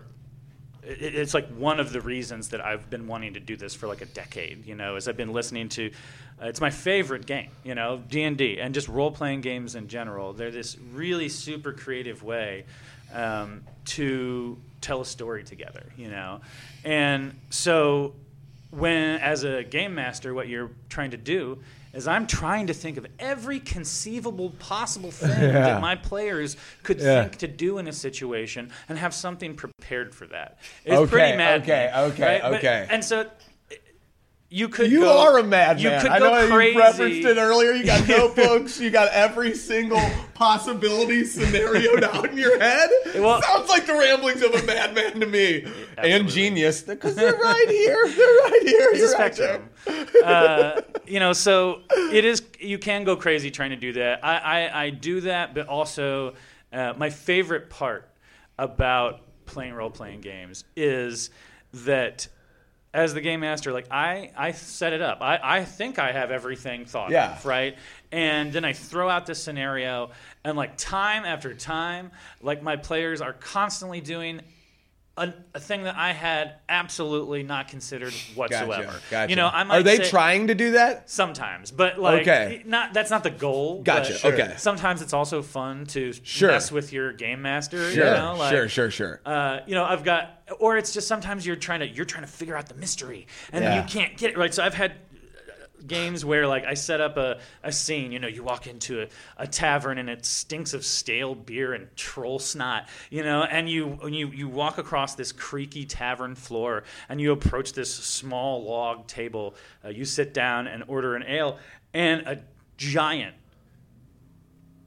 busts through the front door, lowers his head down to you, and says, "Nobi," right? And like I've had players go, and then I'm like, "What do you do?" And he's like, "I'd like to investigate the table." You got a giant in front of you, pal. So it's like sometimes you just can't plan for what everyone wants. So the way that we're doing it just a little bit different with Who's Your Own Adventure is that I've created this hybrid system. So we're using what's called the D20 system, which is used in a lot of tabletop role-playing games like Pathfinder, Dungeons and Dragons, all kinds of stuff like that. And that's used to like help you determine what happens. It's kind of like this element of chaos. We can control the story as we make it up. But like you might want to do something and you're like, oh, well, I attack the giant, And in that case, I might say, oh, okay, well, roll a D20 attack roll, and then you roll those 20-sided dice, and at the very basics of it, if you get a 10 or higher, something good happens, and if you get below a 10, something bad happens, And so, can you ever just kill somebody? Be like, don't like you, you're out. Dragon, not really, the giant instantly. killed you. Sorry, bud. And they're like, I gotta leave the game now. You can make it. You can make it creative. That's cool, guys. Thanks. Ending friendships over this shit. But so the difference that we're doing is like I'm using a D20 system, but then I'm also taking this element of a choose your own adventure book, right? Where hence the title of the podcast too, which is Who's Your Own Adventure. I'm using a storyline where at the end of every episode you'll be given a choice, right? So everything you do up until that point can affect the game as well, But at the end of every episode, you're left with two choices, and you have to choose a path to go down. And I'm going to make a character who seems pertinent to that situation make that choice for the story. So then the next episode, based on what they chose, I will have to make changes, right? If they chose to do, thing A, we have to take them in this route. If they choose to do thing B, we take them in this route. So I'm using this weird hybrid system that I've tried to mash together. But it's kind of leading you to a overall plot line, right? Like, I mean, that is floating, but there's also a story being told here. And yes, because but you could play the game again, and it could work out totally different, kind of, right? Every time, I would sort say, of, yes. And so it's like, It's wild because it's like unlike any game that I've ever played. No one around me has ever played Dungeons and Dragons. I was cool. Yeah, real cool, right? You were listening to Vin Diesel's new... Dude, that is a banger. He's like a huge D&D. Yeah. It's a banger. Well, if he's into it, I'm into I it. know. You guys, nah, I'm all right. Yeah, I get it. Vin Diesel's into D&D. A guy that lives his life a quarter mile at a time, you're in, pal. I am in love with that man. Yeah, he's a breakdancer too. There's some huge live play and role playing games are are commonly used by actors. It is sure. No played by doubt. actors, and It's just you got to kind of be a dickhead to Some be of like, the that wouldn't make sense to do that. Like, do you ever get people like yes, that? Or all the time? It's like a stereotype of like within this little microcosm of role playing. It's like totally like. That wouldn't work. Like, how can you say that? So much so that I saw this video in a group that I'm in for D&D nerds, right? And it's like this guy says that in his game, right, one of his players is running for his life, and he's running down the end of a dock, running from these bandits, and he leaps off the end of the dock into the water, and he goes underwater, and he drinks a health potion to give himself some life again, right? Okay. And the game master says you can't drink underwater. That's not how physics works, And this guy was so mad. Hilarious, right? dude. He was so mad that the player, went home and created an underwater video of him chugging a bottle of wine in a swimming pool underwater. Just to prove a point. Just to prove that he could do it and that his game master was wrong. I was thinking, I was like, can it be done? I've never tried to drink underwater, but sure, you could drink underwater. You saw Beer Fest. You get that. I mean, I think so. You'd have to get a big breath because your inclination when you're chugging is to kind of breathe out a little bit, Yeah, you're breathing while you're chugging. I mean, listen, I too would drown to make a point. Right. Oh yeah. I too. You did. You almost did. Being right is worth that to me. You almost drowned thrice on idiot. Cotillion. Once for a thing of moonshine. Another for a strawberry, and once just because we were hung up in some trees. It wasn't good. But the strawberry was a feat of athletic prowess that has yet. It will nay be matched. It will nay be matched. Now you're getting into the D&D speak. Yeah, see, and that's the thing. Is I'm convinced because this is going to be I'm super now we got excited the about space for it. I have read what Ryan has. Some of it, because I can't know kind of how the story goes. But we've been kind of co-creating a universe. Yeah. Oh, yeah. Craig is jacked. When, the idea that we've come up with new kinds of magic. Okay? New religions. The most bizarre situations. And then also playing where you're in and out of different realms, I guess. Or, in the multiverse, dimensions. Yes. There are a lot of layers to this, and at first Steve was like, "I don't think I gonna have the time to do this." No. First thing I said, I go, "There's no fucking way people watch people play Dungeons and Dragons." Before I knew anything about it, 3 minutes he later, sends me a link, and I go do Critical Role crowdfunded $2 million to fund their comic book that they're making out. No shit, dude. Like that. That's what this video I think had 7 million views. The one you sent me, and he's like, plenty more where that came from. That ought to help you sleep. That ought to help you sleep.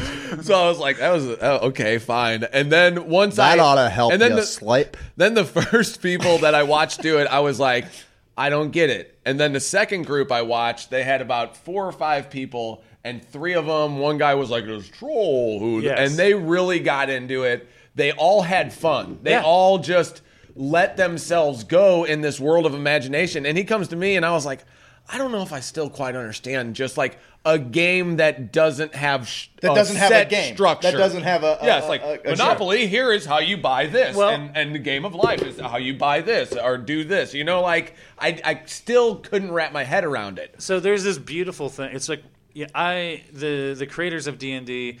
The creator is Gary Gygax. I mean, it was invented. He came up with this system. When was it invented? In the late 60s, early 70s. Yeah. I Okay, think. that sounds don't about quote right. me, but that sounds about right. Right. Thank you, Acid. But the people who have taken over the company, they call them Wizards of the Coast. They also They create the game Magic the Gathering, which is a card role-playing game, right? And they're super progressive thinkers, and they know the culture of their players, and so in the newest editions of all the rule books that have come out, right? Because I mean, I have I have an So entire there's a shelf. rule book for dungeon masters. Oh my God, friend. Yeah, there's like an Okay, so- encyclopedia. Right. So let me and there's just a explain. player's handbook. Let me There's just a explain player's real quick. Yeah. So there are tons of rules. A fucking million rules, right? Yeah. But the most beautiful thing, I think, and it's the way I like to play, and this is why I just love the Wizards of the Coast crew, is that like they, at the beginning of the player's handbook, the Dungeon Master's Guide, the Monster's Manual, it says, this is a rule book, but this is a game. And these rules are here to be used. Use what you want, throw away what you don't want. Just have fun, you're playing a game. You know, because people do take it very seriously because it's really easy to get lost in this world. Yeah. Right? It's really easy, and I think that it's cathartic because, and so I do. I think the world needs it right now. What's that? He thinks the world needs to get Heck lost yeah. in something right now. And you know, so I worked at for the last 3 years. I worked at a elementary and middle school as a music teacher, and I started the Dungeons and Dragons club there at the school because there's this non-for-profit group called Game to Grow, and it's like I'd have to look it up specifically to remember exactly what the two guys do, but one of them is a child psychologist. The other is has something to do also with like child development, right? And so they grew up playing Dungeons and Dragons, and that's where we're at too right now. Is that there was this whole culture of people who played Dungeons and Dragons, and it was like a thing that nerds did almost exclusively. Yeah. You know, and at this point, we're way past that. The people who grew up playing D&D, right, are running Amazon. Shit. Running shit. Are doctors and therapists and lawyers and everything. And like nerds. And it doesn't leave you though. That's God, the thing. so It dumb. makes such an impact on you that like it doesn't leave. And so these two guys, they created this nonprofit group called Game to Grow. And what they do is they use tabletop role-playing games like Dungeons and Dragons to teach social skills to kids, to teach mind theory, mathematics, creative writing. There is so much value in this game aside from it just being a game. Like there's this idea that at a developmental stage in a child's mind, they don't understand that everyone externally outside of them is not thinking the same thing that they are. Yeah. Right? And it's this, there's like a point in your development where you reach a spot of empathy in this way where you realize, oh my God, everyone does not think the same thoughts as me at the same time that I do. You know, and it's this critical point where you do start to develop empathy. That's like at 40 for some people. I feel like. Yeah, and so in what's great about like how it's used specifically to like help to sort of harness this special stage is that like you literally put yourself in the shoes of another. Yeah. Right? You are not Steve. Right, you are like Clagmore I'm a human from metronome. Epsilon 9 Yeah, he's or human something, metronome. you know. Yeah, you're the metronome. This is why I love this. I'm the metronome. I'm Steve. Steve and the metronome. I'm the metrosexual gnome Yeah. who kind of wears a white belt and capris, and I'm a gnome. The metrosexual gnome. So I changed. I did a little voice. I know you guys couldn't hear it, but I changed. Yeah, we knew you had But so Shapes. it's amazing. It's like you get to step outside of yourself, you know, Yeah. and you can leave all the worries of Steve at home yep. while you traverse the universe in a spaceship that's hurtling, faster than the speed of light, and so every time I finish a D&D session, there is like this catharsis that has happened. Like I feel better after I've played a game. You know? Absolutely. And so a big part of what I was doing at the school is I was trying to use these ideas that Game to Grow had for my own school, and it was incredible. Like, and because you have students who are interested sometimes, like there's lots of different people who are interested in it, right? But typically in the past, it's been, socially distant people who have a hard time. Recluses. And we can't pigeonhole it to Freaks, just those people. Weirdos. Right. But that's the Losers. that's That's the the reputation. reputation, for sure. I'll get to that, man. And so, but there's some validity to it, you know, in a way. And so it's nice to be able to like reach those kids in that way and like see them come out of their shell because they don't have to be themselves, you know.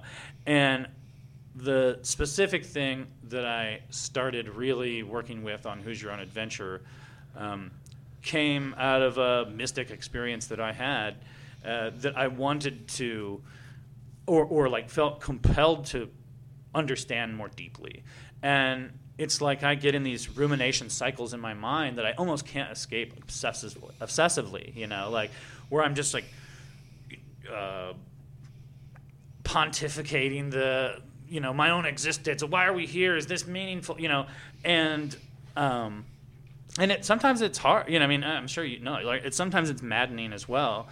And so I couldn't find those words. Right? It's describing the ineffable is so impossible. Almost, yeah, I you try know? to spend my life. I doing can't it. do it in words. Words just don't do it justice. You know. Sure.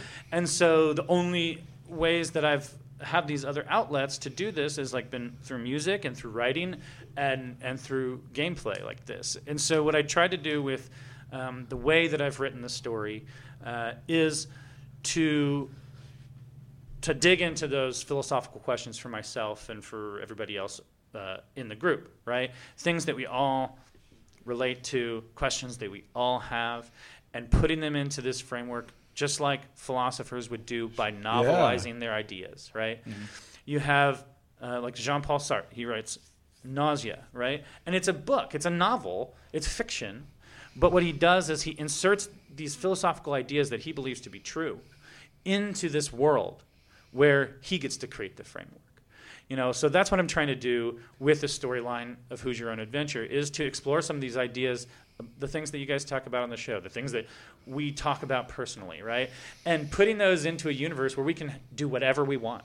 And include as many people as possible in on the conversation to help co-create the world.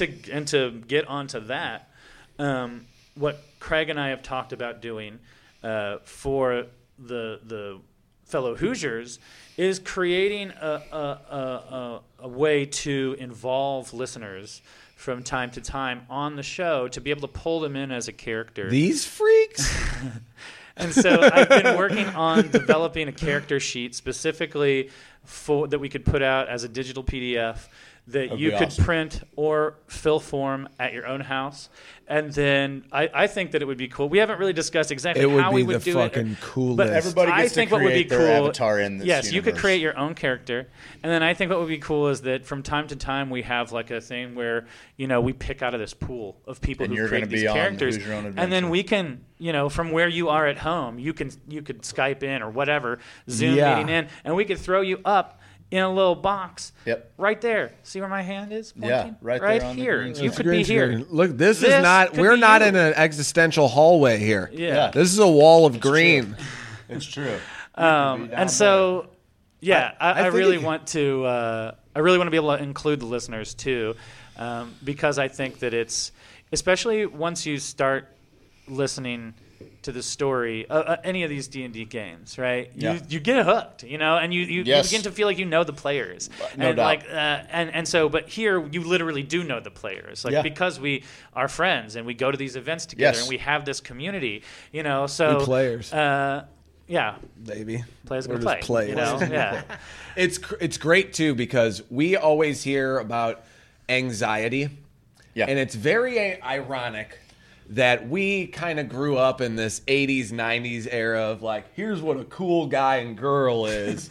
Here's what a nerd it was really bizarre. Well, it was in like South City. It didn't really exist because we didn't have enough kids. Maybe the 80s were, but it was kind of the apex of that like the stereotype shopping mall. Sure. You know, Stranger Things. Mid-America. Yeah, Stranger Things. There you go. Perfect. And this is the deal. This is like the weird overarching thing that all of this, because I think it is so therapeutic in all the ways you're talking about. And as someone who hasn't immersed myself in it yet, and I don't really have a problem being anxious. You were built to role play. You are like a living role-playing character. That's what Craig. Craig's like, you idiot. Like, when he told me that you were like, I'm not sure. We tried. I don't know. And I'm like, I still feel weird about it. Are you kidding? I don't know. That you are. He was in a wig yesterday. How many wigs have you worn today? 3. 3. What are the names of the people who wore those wigs? What are your characters' names? Leo Shaboom. Leo Shaboom, Missouri Madman, Daniel Slinger. and the other one was just George Washington. I can Georgie tell you Bags. that even if we didn't play D&D, using some of the methods to create a character in D&D, I could help you flesh out those characters to where they have huge backstories. And then you can play them better because you know how they would react to a situation. Oh, how dare you make me better? I want to share with the crowd at a moment that happened with the three of us, and also with our significant others. I believe my brother was there, and Jenna was there, and we were all just sitting around. I think it was after the sing-along. And we're just having a good little time. Maybe it wasn't the sing-along. Maybe I think it was, maybe. Yeah, maybe early on in the sing-along, or when we got back from sing-along. Anyway, we get back there. Ryan's just finger picking, giving us a little treat. We're all singing along. Nice John Prine, just some awesome old country standards. Good time. Stuff, yeah. And then there was this hickory salesman that came in. Okay, we decided we were going to co-create a song, and this big Texan hickory salesman, I didn't even know they existed. All other woods are dog shit. This man sells hickory. And I watched Steve turn into a person who sold hickory wood. Who sold hickory wood. Exclusively. Better than anybody's ever sold hickory wood. I was at the end of this song, by God, if I wasn't thinking about... I wonder what the prices are in the hickory market right now. I can smell the hickory. I hate anything that's good for me. You guys know that. Yeah. I'm a self-saboteur. Yeah, you are that, sir. So that's why I'm like, I don't know. What if I find my niche here? You can have a character who's a saboteur. No, I think with this, I don't want to give away too much, but I do think it's worth noting that Craig in this story is playing himself. Yeah, you can just be Steve, man. Okay, well, no, and I love every aspect of it. The little thing that scared me before too is being at the house.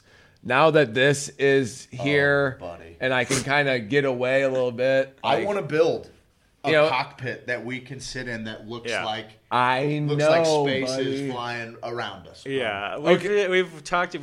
We got a set. There's so many ideas that we've talked about, and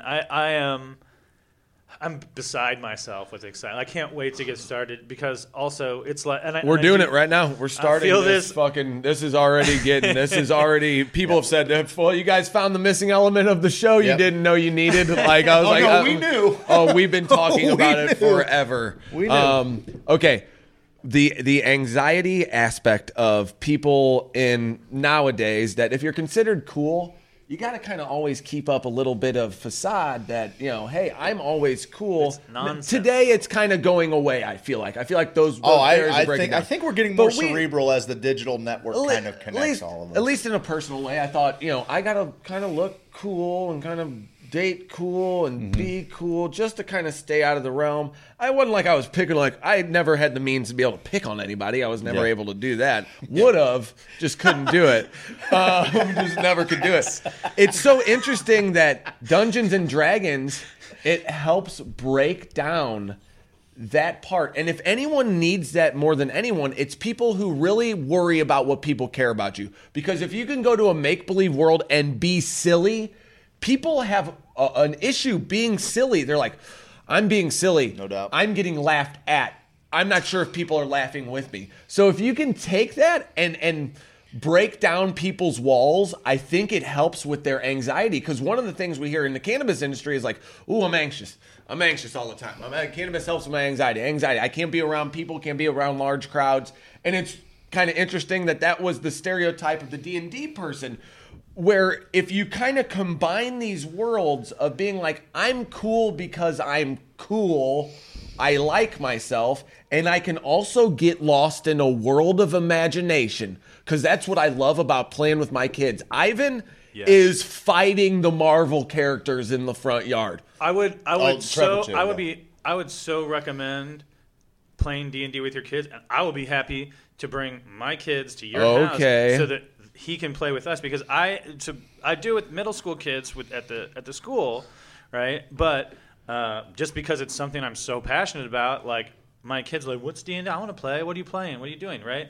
And so I play a really simplified game with them, and I still let them roll dice, but they've created their own characters. Their characters have backstories. We play adventures. We play a really simple game, a 29-sided die, where we each have 4 attributes. Actually, it's 20-sided. It's 20. 29. Dude, how could you even do that geometrically? What a nerd. What kind of polyhedral do you think you're feeling, sir? What a nerd. Can't do it with these guys. But yeah, I play D&D with my kids all the time. Yeah. And actually, for Halloween, gotta be the good. kids and I are going to our friend's house that I run a game for the adults, and we've been running a game with our kids over the last year or so when we get together. Because that's the thing about D&D is it's like this long-term game, right? Do people play them for years and years and years and years? The group that I'm actually a player in has taken a break for a while, but like I have been playing the same game for like 2.5 years. Damn. Because it's not really like you don't really like win either. That's the thing that's hard for some people who play a lot of games. That's going to be right? troublesome for me There as are- well. There are elements Well, of it there are where you battles can you win, but right? Like if yeah. you're fighting a troll or whatever, you could win or lose. But like And it's you're not like rewarded, you're not like 'Cause I'll fight somebody I won to D&D, prove I'm tough. you know, like that's In not your a thing. face, yeah, yeah. Dungeon Master, I killed all your trolls, man. You know, it's You're not an like that. idiot. It's just like if by the end of it we've like progressed the story and had some fun, that's good enough. Sure. Yeah. You know, Yeah. and like It's I laughs. also- We've played a game where We played a mini game and I laughed my ass on off. his that- I've had the opportunity a couple times for Ryan's birthday to play in some D&D games, and I've got a character that I've used for the last few years. Bastus Chaosborn. Bastus Chaosborn. He's a beardless dwarf, which is like makes him a total outcast. For shame. Just brought shame. Even the women have beards. He can't grow a beard. So. Anyway, the last one, hormonal the thing? last one that who knows? He was scorned by the dwarven gods. Anyway, he's a cleric, and he has healing farts. And I want to make No, sure that's that Jeff disgusting. mentioned- His farts are disgusting. I was sir. over here like waxing philosophically about how I'm trying to include all of these really heady ideas into my story, which I am. But I also want you to know that I do not take anything seriously. So like it's going to be rife with fart jokes. Yes. You know? Like, The farts are always funny. Ben Franklin Ripe, thought farts and were ripe. funny. And ripe. Yes. But what I was getting at was like Ryan had this great storyline played out for us, and we got into this dinner party. Oh my God. Bar, Okay. and I mean he's been planning this for a month or so, and all of us are there, and there's we're this group is kind of first coming together. We got a couple of rogues, which you can never trust a rogue. I had him on either side of me. It was really anxious. Yeah, rogues. Anyway, whatever. So we're sitting at this dinner party, and the way that we had all interacted together, and I was a stranger to two of the people, and they were obviously a stranger to me. By the time this dinner party started, we weren't take playing D&D any of anymore, the yeah. social cues of like how to move this story along. Instead, it became like a dinner party with just these characters that we were in. Can I add? Yes, please. Okay, so the idea for the game was like I was trying to take the movie Clue and turn it into a role-playing scenario, whereas we were at a murder mystery dinner at this weird mansion and stuff, right? And so I felt like it was pretty obvious, right? Like, oh, you're all invited to this spooky mansion, and like, you know, and the host will be with us soon, you know? And so they go into the dinner party room and they sit down, and then all of a sudden all the lights go off, right? Yeah. And when they come back on, there's this dead lady on the ground, and they just continue with dinner. They're like, all right, well. Oh, we just figured it was a rough and tumble kind of place. And then you know? also Craig is like, oh, it's fine, heal, and she comes back to life, right? But then they're bored with it or whatever, and they somehow I forget what happened. I think the druid maybe killed her Again. after I brought her back to life. Right, 'cause- which was then So like, then okay, you know mystery who did solved. it. The druid did it the second time, you know? And so, yeah, it was this amazing scenario. But the coolest part about it was like that it ceased being like we were in fantasy or in reality, but in this weird in-between space where not only in the game were we at a dinner party, but here in reality we were also at the same dinner party, and it was as bizarre as the one that we were in this fantasy world, you know? Yeah. And Craig killed a guy in real life. I was just healing people. Yeah, and eventually, I did keep trying to like try to throw. I'd try to occasionally. I'd be like, okay, all the walls of the house fall off, and now you're on a cliff. Or like, you know, and they'd be like, yes. Meh. This food is so good. You know, like it was. But here's the deal. Also, for those 4 or 5 hours, I laughed as hard as I've ever. Like the conversation that was taking place. Talking about the catharsis, and we'll have to run into break here in a second. We'll come back on the other side. The reason I ever came, I didn't have any buddies that played D&D. I didn't know anything about it. But what I did was my friends owned Metagames Unlimited down in Springfield. Shout out to the Metagames crew. Little tabletop gaming place, a lot of 40K players, Magic players.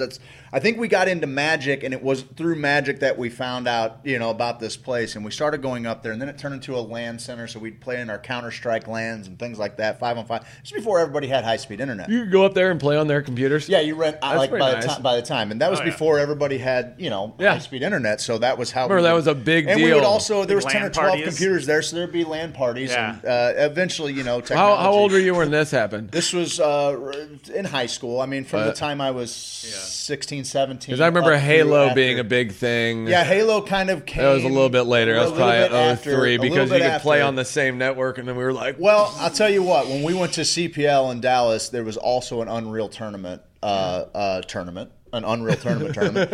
And there was a guy named Fatality, and he was like the first dude that I remember making big dough. There were other dudes, I'm sure, but unbelievable. But at that point, this was 2003 CPL at the Hyatt Regency in Dallas. It was one of the best times ever. We've talked about it on the show before. But he was making like four. Yeah, I did. That was when the meathead in me got a little upset about the recluse talking big behind a microphone. Anyway, we go there, and I think he was making like $450,000 a year. But my point is what did you get his W-2s? Yeah, I did. I did his taxes. No, it came out because AMD had just signed like $1 million contract to make a motherboard. With his name, a Fatality motherboard, and I was like, this guy's my age, and he's got like sponsorship. Oh my god, get because of how good he was at playing games. You know what I mean? Halo and Unreal Tournament, whatever.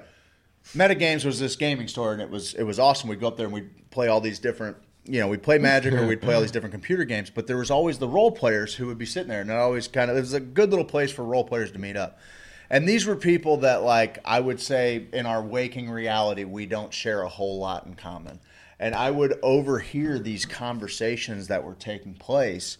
And, not just inside of the game, but just because of how creative these people were. And, the comic culture definitely crosses over a bunch, and sci-fi and fantasy. So, the things that they would debate within different fictional universes that they're fans of would be it would just be the deepest, most well thought out arguments in a make believe world, And I was constantly impressed by how funny and creative these people could be. That was my introduction to D&D, and I still didn't play at that point.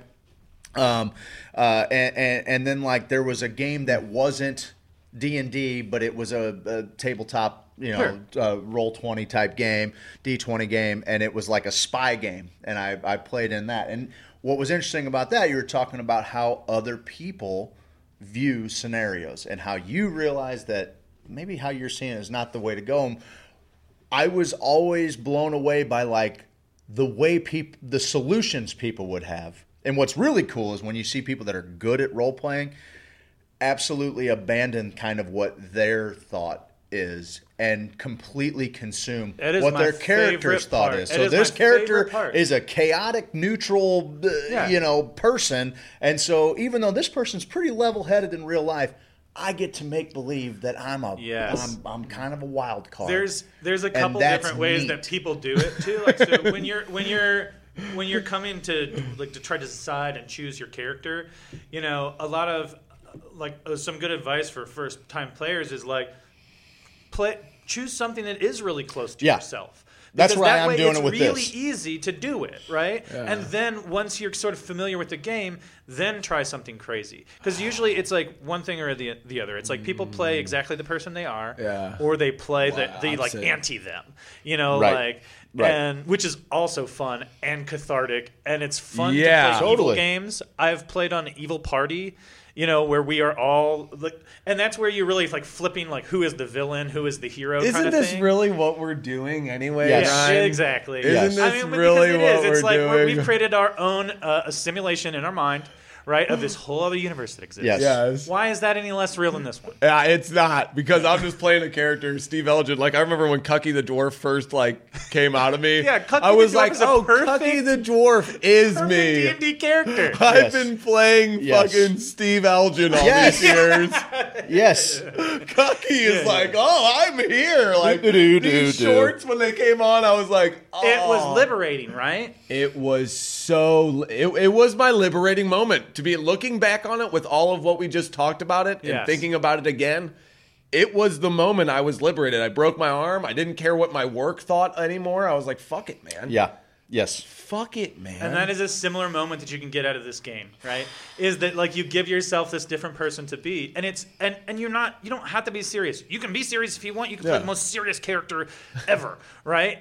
Or you could just have fun. Yeah. I mean, maybe that's fun for you. I don't know. Play how you want, but like it's great Oh, to shit. just trade places with Yeah. someone, be someone else for a while. It makes you feel better. It makes you forget about the problems that Yep. you have. Yep. Not to say that like you don't have to come back to them and face them, but Right. sometimes having that respite Yeah. gives you the wherewithal that you need Yes. to push through those things when you come back to reality. Sure, You I'll do know, heroin. much like other for that. scenarios that we are similar to that as well.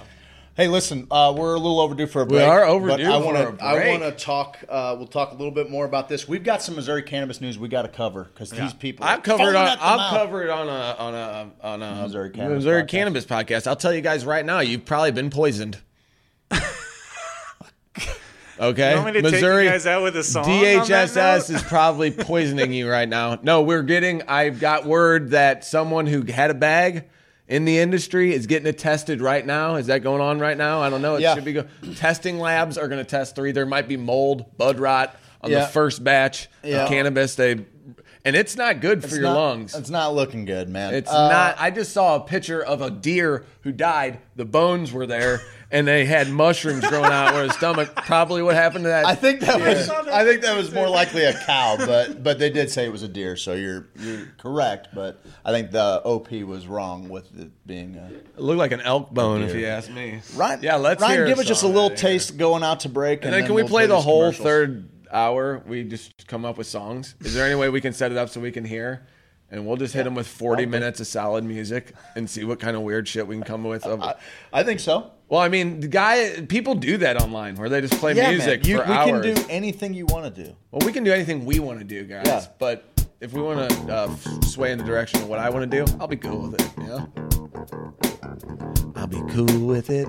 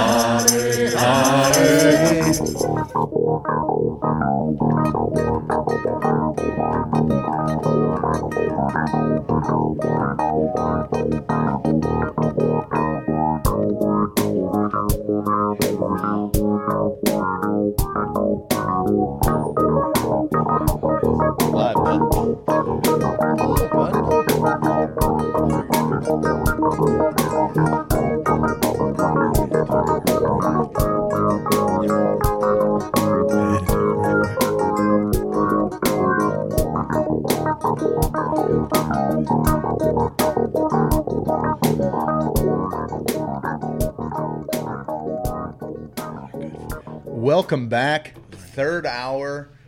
Ryan. Oh, this shit is greasy funky, they said. This shit is greasy funky. They don't know how true that rings. I do.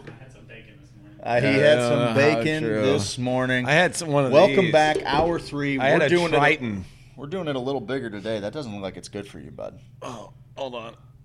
Don't do that. Dude, don't. Oh, just some asshole talking shit behind your back. You guys get that? I freaking love it to be home.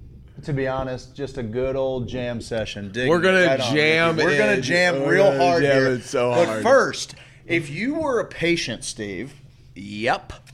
And you bought LSD flour, batch ID 1A40CD1000000001ZZZZZ314 and 309. Those batches of flour that were sold Are gonna show poison you. signs of bud rot and white mold. The department is opening an investigation, which is ongoing. This investigation has been greatly aided by our track and trace system, which allowed the department to quickly place a I should've hold saved my on fart all for that. remaining product from the Saved relevant my fart for that part. from the relevant batch, and to also track this product from cultivation to the patients. Without the government, you guys would have been smoking bad weed. Without the government, you guys would have been smoking the diseased weed. Oh, man. Through this system, we have identified you, Steve, as a patient or caregiver who purchased this product, so we are contacting you to alert you to the possibility that the product you purchased may not be safe for consumption. The relevant product batch passed all required testing prior to sale. However, it is undergoing additional testing at this time. Steve! Yes, Craig? How, pray tell, did this bud pass testing prior and then just a day later be covered in white mold and bud rot? We got to look at the facilities, and one of the growers online said, what do you expect? They're using box fans to ventilate their systems. I don't know what that means. And when I went back through the video footage that I got from behind the scenes, which I refused to look at, which is weird. I did watch most of it. We've been sitting on gold forever. we have so much gold. I got Kyle Turley talking about a bunch of stuff. Yeah. Him and Wistrom. So they have box fans in the middle of just this sea of plants. They just stick a box fan in the middle of them everywhere. Like every 10 yards or so, there was a box fan. Just to move air. Just to, mover. I guess, yeah, I Air guess. movers. And it looked like it was doing a decent Should have job. gone with the Dyson air mover. But some of the people, those things are great. They're awesome. But what the growers from Oregon and California and Colorado, who are from Missouri, who have now come back to Missouri, who don't have jobs, were able to say, here's what was wrong. Because you know how you get bud rot? You don't grow it right, bud. Rot. Rotty bud. Let me ask you something. That's how, and that messed up. Yes. Is this the two best? Is this what the state was saying when they didn't allow everybody licenses? They said these people have their shit in order. They're going to grow the best medicine, people. We saw cannabis oil helping a 4-year-old girl melt away cancerous cells. We saw it. We saw it happening. We saw appetite increase. We saw weight gained. We saw, a lot of sleepiness. We saw, the adverse effects were being real stoned. That was the adverse effect. But this little girl was on so many other drugs painkillers that it helped with bowel movements. It helped with just about every aspect of trying to be a better human. Appetite, when you can eat and feed your body better.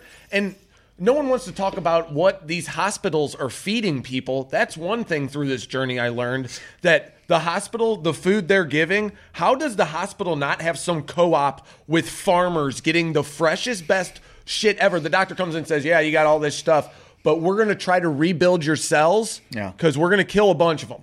Yeah. I'm going to rebuild them with the Nestle Corporation. They have all the snack, everything in here. When they were bringing out food, I'm like, you've got to be shitting me that this is what our hospitals are doing to people. We have to take this into our own hands, for real. And I realized in Missouri, I can be arrested, I think, for telling everyone to do illegal things. So that whole... What? Yeah, I think you can. I think it's just Missouri. So one of the stipulations, which is ridiculous. I told everyone to grow as much weed as they can. Yeah, don't do that. I'm just considering. Just consider it. Can I say consider it? Grow within your means. Grow as much weed as you can. The state allows. Grow as much weed as you can. That's a way to put it. Grow as much weed as you can.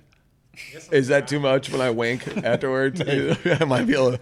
Also say, arrest me. I can't wait till they use this in a court of law. And I'm like, did you not see the whole thing I've been doing for the last 5 years? This is a character I'm playing. Okay, yeah, for people? Sure. I'm role playing. We went over this earlier. Cucky the dwarf. That's Steve Elgin. Arrest Cucky. Try to get Cucky. I will pay for none of Steve's crimes. Only Cucky's. They're like, well, we got a list against that guy too. He's on a few lists.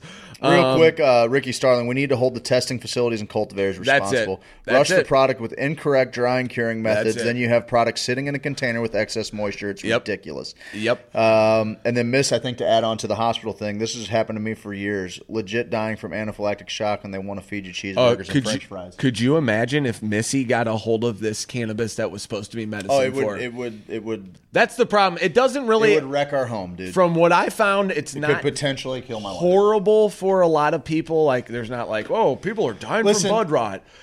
But if you have, issues in your lungs, you can get spores in your lungs that cause a myriad of other issues. Someone asked about burning psilocybin spores if it worked, and it doesn't, by the way. I've read on the internet it doesn't work, but it is never. Someone who isn't me. Yeah, someone who isn't me said that you should not. Okay, it leads me to my point. Okay. You should not inhale spores of any kind into your lungs. Ooh, I have a super fun fact to add to this. What's our typical body temperature? 98.6, but I think it's going down. Yeah, and there's a reason. But do you know why it's 98.6? No. That's what kills off fungi? The fungal barrier. Oh, right. Wow. So, and I mean, this goes back to this is something I heard about on Radiolab, right? And so they, you can go back to the moment where the asteroid hit the Earth and kills off all the dinosaurs, right? Yeah. And you can see that. They call it the carbon line. So when they take core samples and stuff, there's just this black line in the rock from where everything was just absolutely incinerated, right? And the theory is that these mammals, right, the reason that mammals, not the reason, but one of the theories is, right, is that we came out of these underground dwellings and we were able to survive, reproduce, and evolve because we were warm-blooded, and that's the fungal barrier is 98.6 degrees. And so where you don't have this maybe potential second age of reptilians, right, because lizards are cold-blooded, right, which seems like they'd be perfect for this low food atmosphere, right? Low body temperature, you don't need as much food. Yeah. High body temperature, you have to have enough food to keep that high body temperature. With calories. But before and after the asteroid hits the Earth, fungus is taking over the world, right?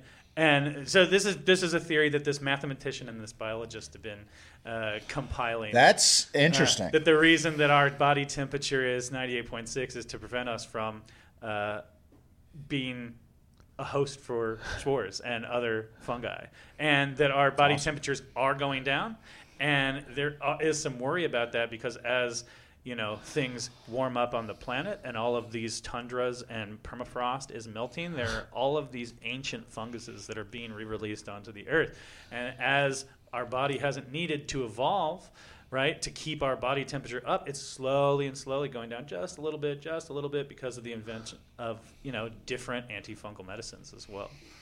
So, fun fact. Theoretical we're fact. We're gonna turn back into fun guys. We already are three fun guys. I'm gonna put a saddle on this guy and ride him into the sunset because he's just adding value. I know. You know what? That fact was also brought to you by Bungeon Property. It was. It was. I mean, they're Also not brought just to you giving by you Radiolab Podcast. and the Radiolab Podcast, Yeah, whatever. which we will happily plagiarize. That's the making biggest us all organism smarter. in the world, right? A mycelial network Yeah, is the in biggest the organism Pacific in the Northwest, world. I believe so. I'll add something too, Yeah, guys. good job, bud. Good job, man. This day in history, guys. 1961, brought to you by Bungeon Property Group. 1961. Bob Dylan Popo. records his first album in a single day at a cost of $400. Oh, right. Damn. What a bargain! Now that's the price of a ticket to go see a show. You know what I mean, guys? Kick back to I the don't know if he does ridiculousness that. of mold in I our don't know if he weed. does that. Ricky says, I can't believe, but then again, I can. When you're trying to be the first product out, you now have created product that patients can't consume, as well as have a customer that will most likely be looking into other options when they're available. People with asthma can be affected by the mold inside the bud, which scares me. It's just bad. Okay, no doubt. Can I just say I love Ryan Watts, and I'm so glad he's here today. Craig, hug him for me. Ooh, let's see it. Maybe I will. I'm into I it. won't do it on camera for you because I'm not some Pigs. floozy that just is happily exhibitionary on camera. Exhibitionary? Exhibitional? Yeah. Exhibition-y? Yes. Yes. Right on. Did we figure out how to pipe that sound into these speakers? We did not. Oh, yeah, we did not. We can do Miz marketing. We can show them that. Sure, I'll show you Ms. Marketing. I don't know that you're going to be able to do that, but I will. I'll tell you what I'll do before I go to Ms. Marketing. I'm going to give you some. Did you know facts? Would an aux cord work?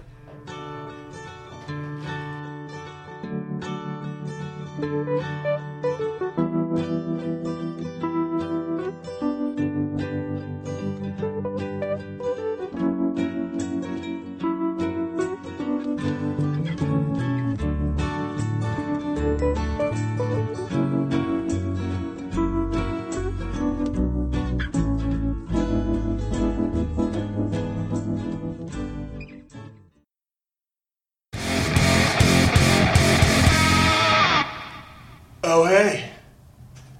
It's Adam McChesney with Ms. Marketing.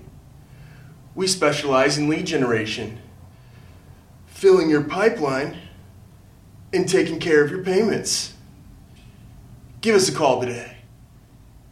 Adam from Ms. Marketing took me from 10 leads to 300 leads in a month, and I became the strongest boy in the schoolyard. He increased the revenue for my Fit Charter Fishing business by 30% in 1 month. Ms. Marketing. What was that Facebook algorithm?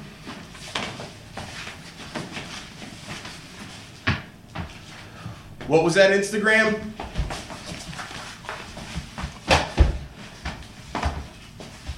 Ms. Marketing.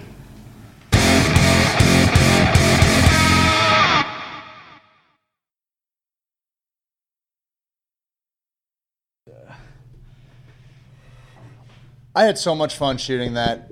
Adam was an absolute natural.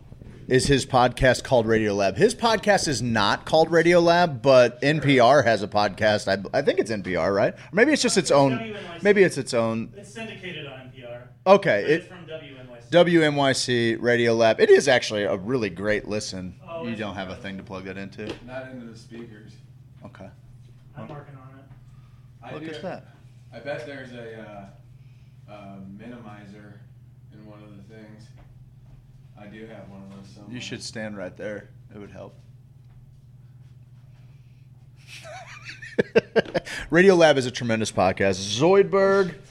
I think they're calling you Zoidberg going back and forth potentially. 100% in the fact my wife. I would love to tell you about our sponsors because you know what I didn't do today, and it's probably why my brain's stupid. It's probably when my brain's been stupid today. I didn't take my native hemp extract. And when I take native hemp extract, it gives me cognitive function on a world-class level, okay? I go from being just a simple little idiot to one of the world's leading rocket scientists. All with a little bit of native hemp extract. For real though, native hemp extract's great. Sweet Leaf Emporium give us this studio. And this studio is going to open up possibilities for us that I don't even know that we could have ever imagined. And you guys are seeing it. We're hooking, like, Ryan came in on the fly here. We're going to get a little setup in here. I think Ryan's going to be the new, everybody's going to forget who Paul Schaefer even was. Who the hell is Paul Schaefer? I think he was the guy that played keyboard in Foggy Mountain Breakdown with Earl Scruggs and friends. Steve Martin also famously played on that. Ricky Skaggs, Vince Gill. If you haven't heard that tune, that's a pretty good little instrumental. Sweet Leaf Emporium makes this all possible. And when we got hooked up with Jason, it was like just long lost family. Jason's goals align with ours, and his willingness to reach out to the community and help patients in need is something that I think we value maybe above all else. To one of the world's leading idiots. Yeah, pretty much. Listen, James, you don't get to just donate a boatload of money to Aiden's Alliance and then come on here and berate me, pal. You can't do that. I'm actually into it. It's kind of my kink, if we're being honest. Embarrass me in front of all these people, James. And then James Carlton. James Carlton State Farm, 314-961-4800. If you're buying insurance, which if you're a responsible adult you are, and you're not using James Carlton, you need to look yourself in the mirror and say, why don't you find yourself worthy of the best customer service? Why don't you think that you deserve good things? Why is it that you would rob yourself of the greatest insurance experience of your life? Those are the questions I want you to look in the mirror and ask, okay? That's what I want you to ask, pal, because you are worth it. You're worthy of being tended to like you're the most important person on the planet. And that's what the team at James Carlton State Farm does, buddy. Okay? Uh-huh. So give James Carlton a call, 314-961-4800. Just give him a shot at your business. He's probably going to save you money. If he can't save you money, he's going to let you know. He's always going to do what's right by you. And if that isn't worth your patronage, I don't know what is. Was I overthinking it? I think you might have been. We'll be able to pick it up. Yeah, okay. Is 3 on still? Or he's 3. Yeah, we're good. Okay. Overthinking it, Steve. You're always overthinking it, Steve. That's your biggest problem, just being too big of a brain guy. Jake Caponetto, plug you, pal. I'll plug you. I'll plug you right now. I'll plug you hard. I will give Jake Caponetto a little plug because he said he came up with our latest T-shirt design. These guys. Oh, we already talked about it. We actually talked about it today. Jake, we actually talked about it. And we gave him zero credit. Check out Bullsworth Apparel. Check them out. Bullsworth Apparel? All he needs is a little Bullsworth. That's awesome. That's awesome. Why is my brain dumb? Because you didn't have a native hemp moment of clarity.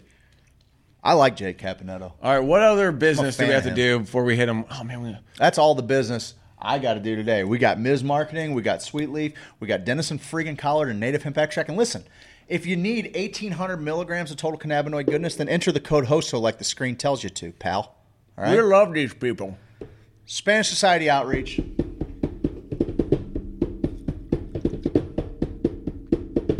Spanish Society Outreach just is our little gathering place. We're going to put some events on there. They started knocking the building down next door at Spanish Society, so there's going to be some freaking parking there soon. It's going to be great. I hope those guys didn't move out that were there. They thought you were a dragon. They thought he was a literal dragon. Grand dragon. If we're just either dragon. Wild. My kids don't realize, they've grown up in Afton.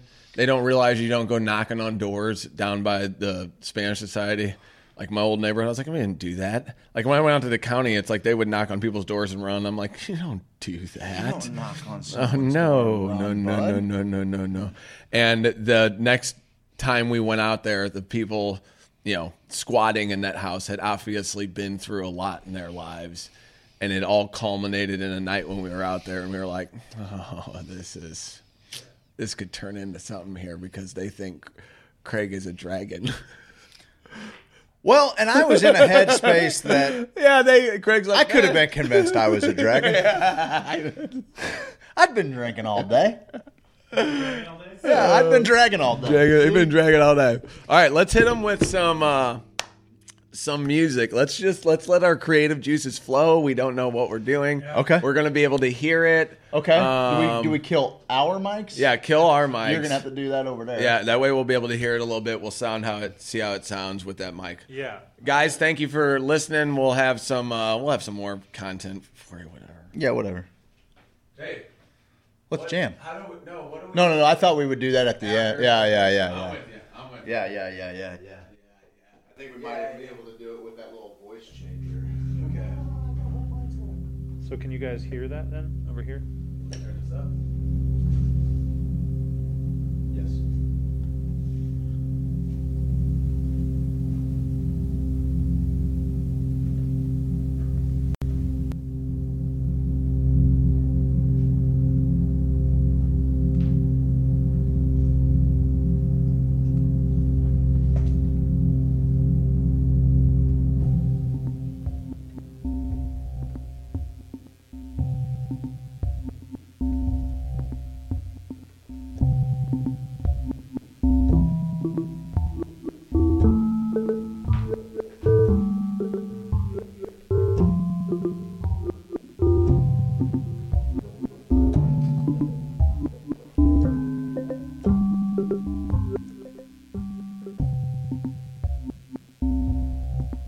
Hello.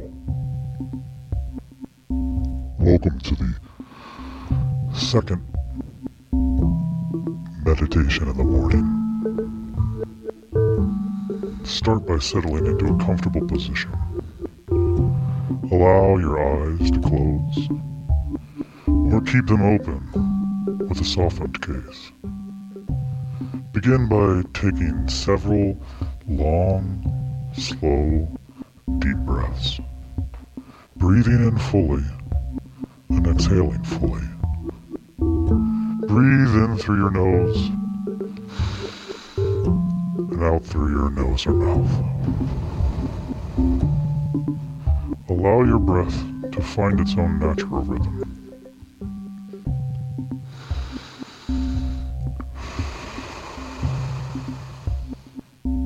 Bring your full attention to noticing each breath in as it enters your nostrils, travels down to your lungs, and causes your belly to expand. And notice each out-breath as your belly contracts and air moves up through the lungs, back up through the nostrils or mouth. Invite your full attention to flow with your breath, rising and falling, rising and falling.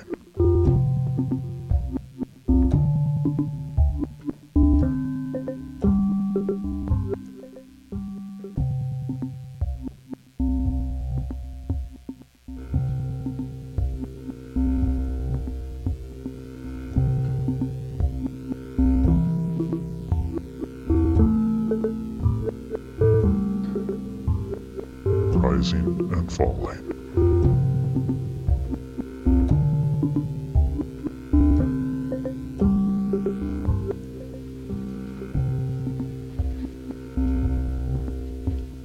Rising and falling, rising and falling, rising and falling, rising and falling.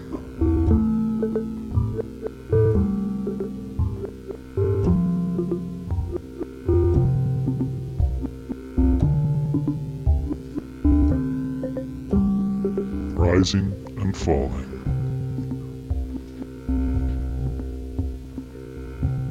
And falling. rising and falling, rising and falling, rising and falling.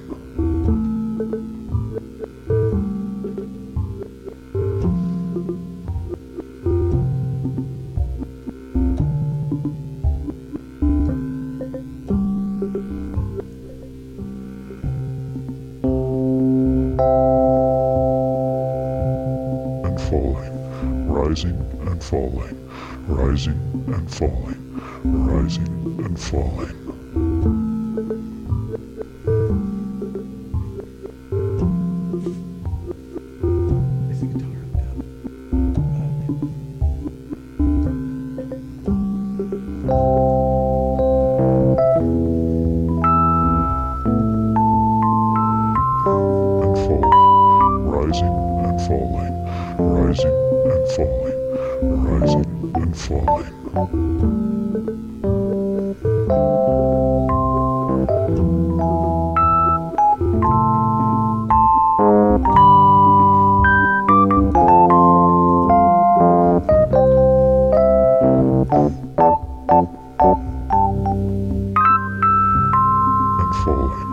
Rising and falling, rising and falling, rising and falling.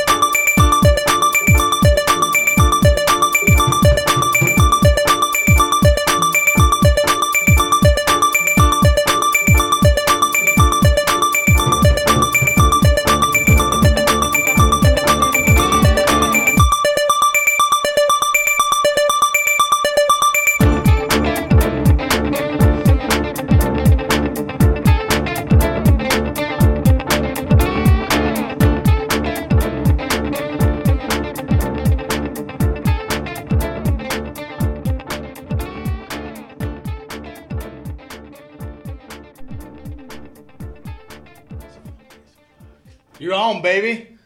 How much fun is that, Steve-O? The funnest. The funnest?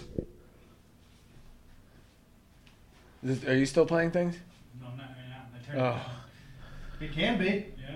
I would do that for, like you said, you get lost in the time warp. I bet you do, because that was the funnest shit ever. So I listened to a few. That was the funnest shit ever. Medicine streams is what they call them, which is essentially some loop pedal meditations, just like we started out with there. And Parangi does one.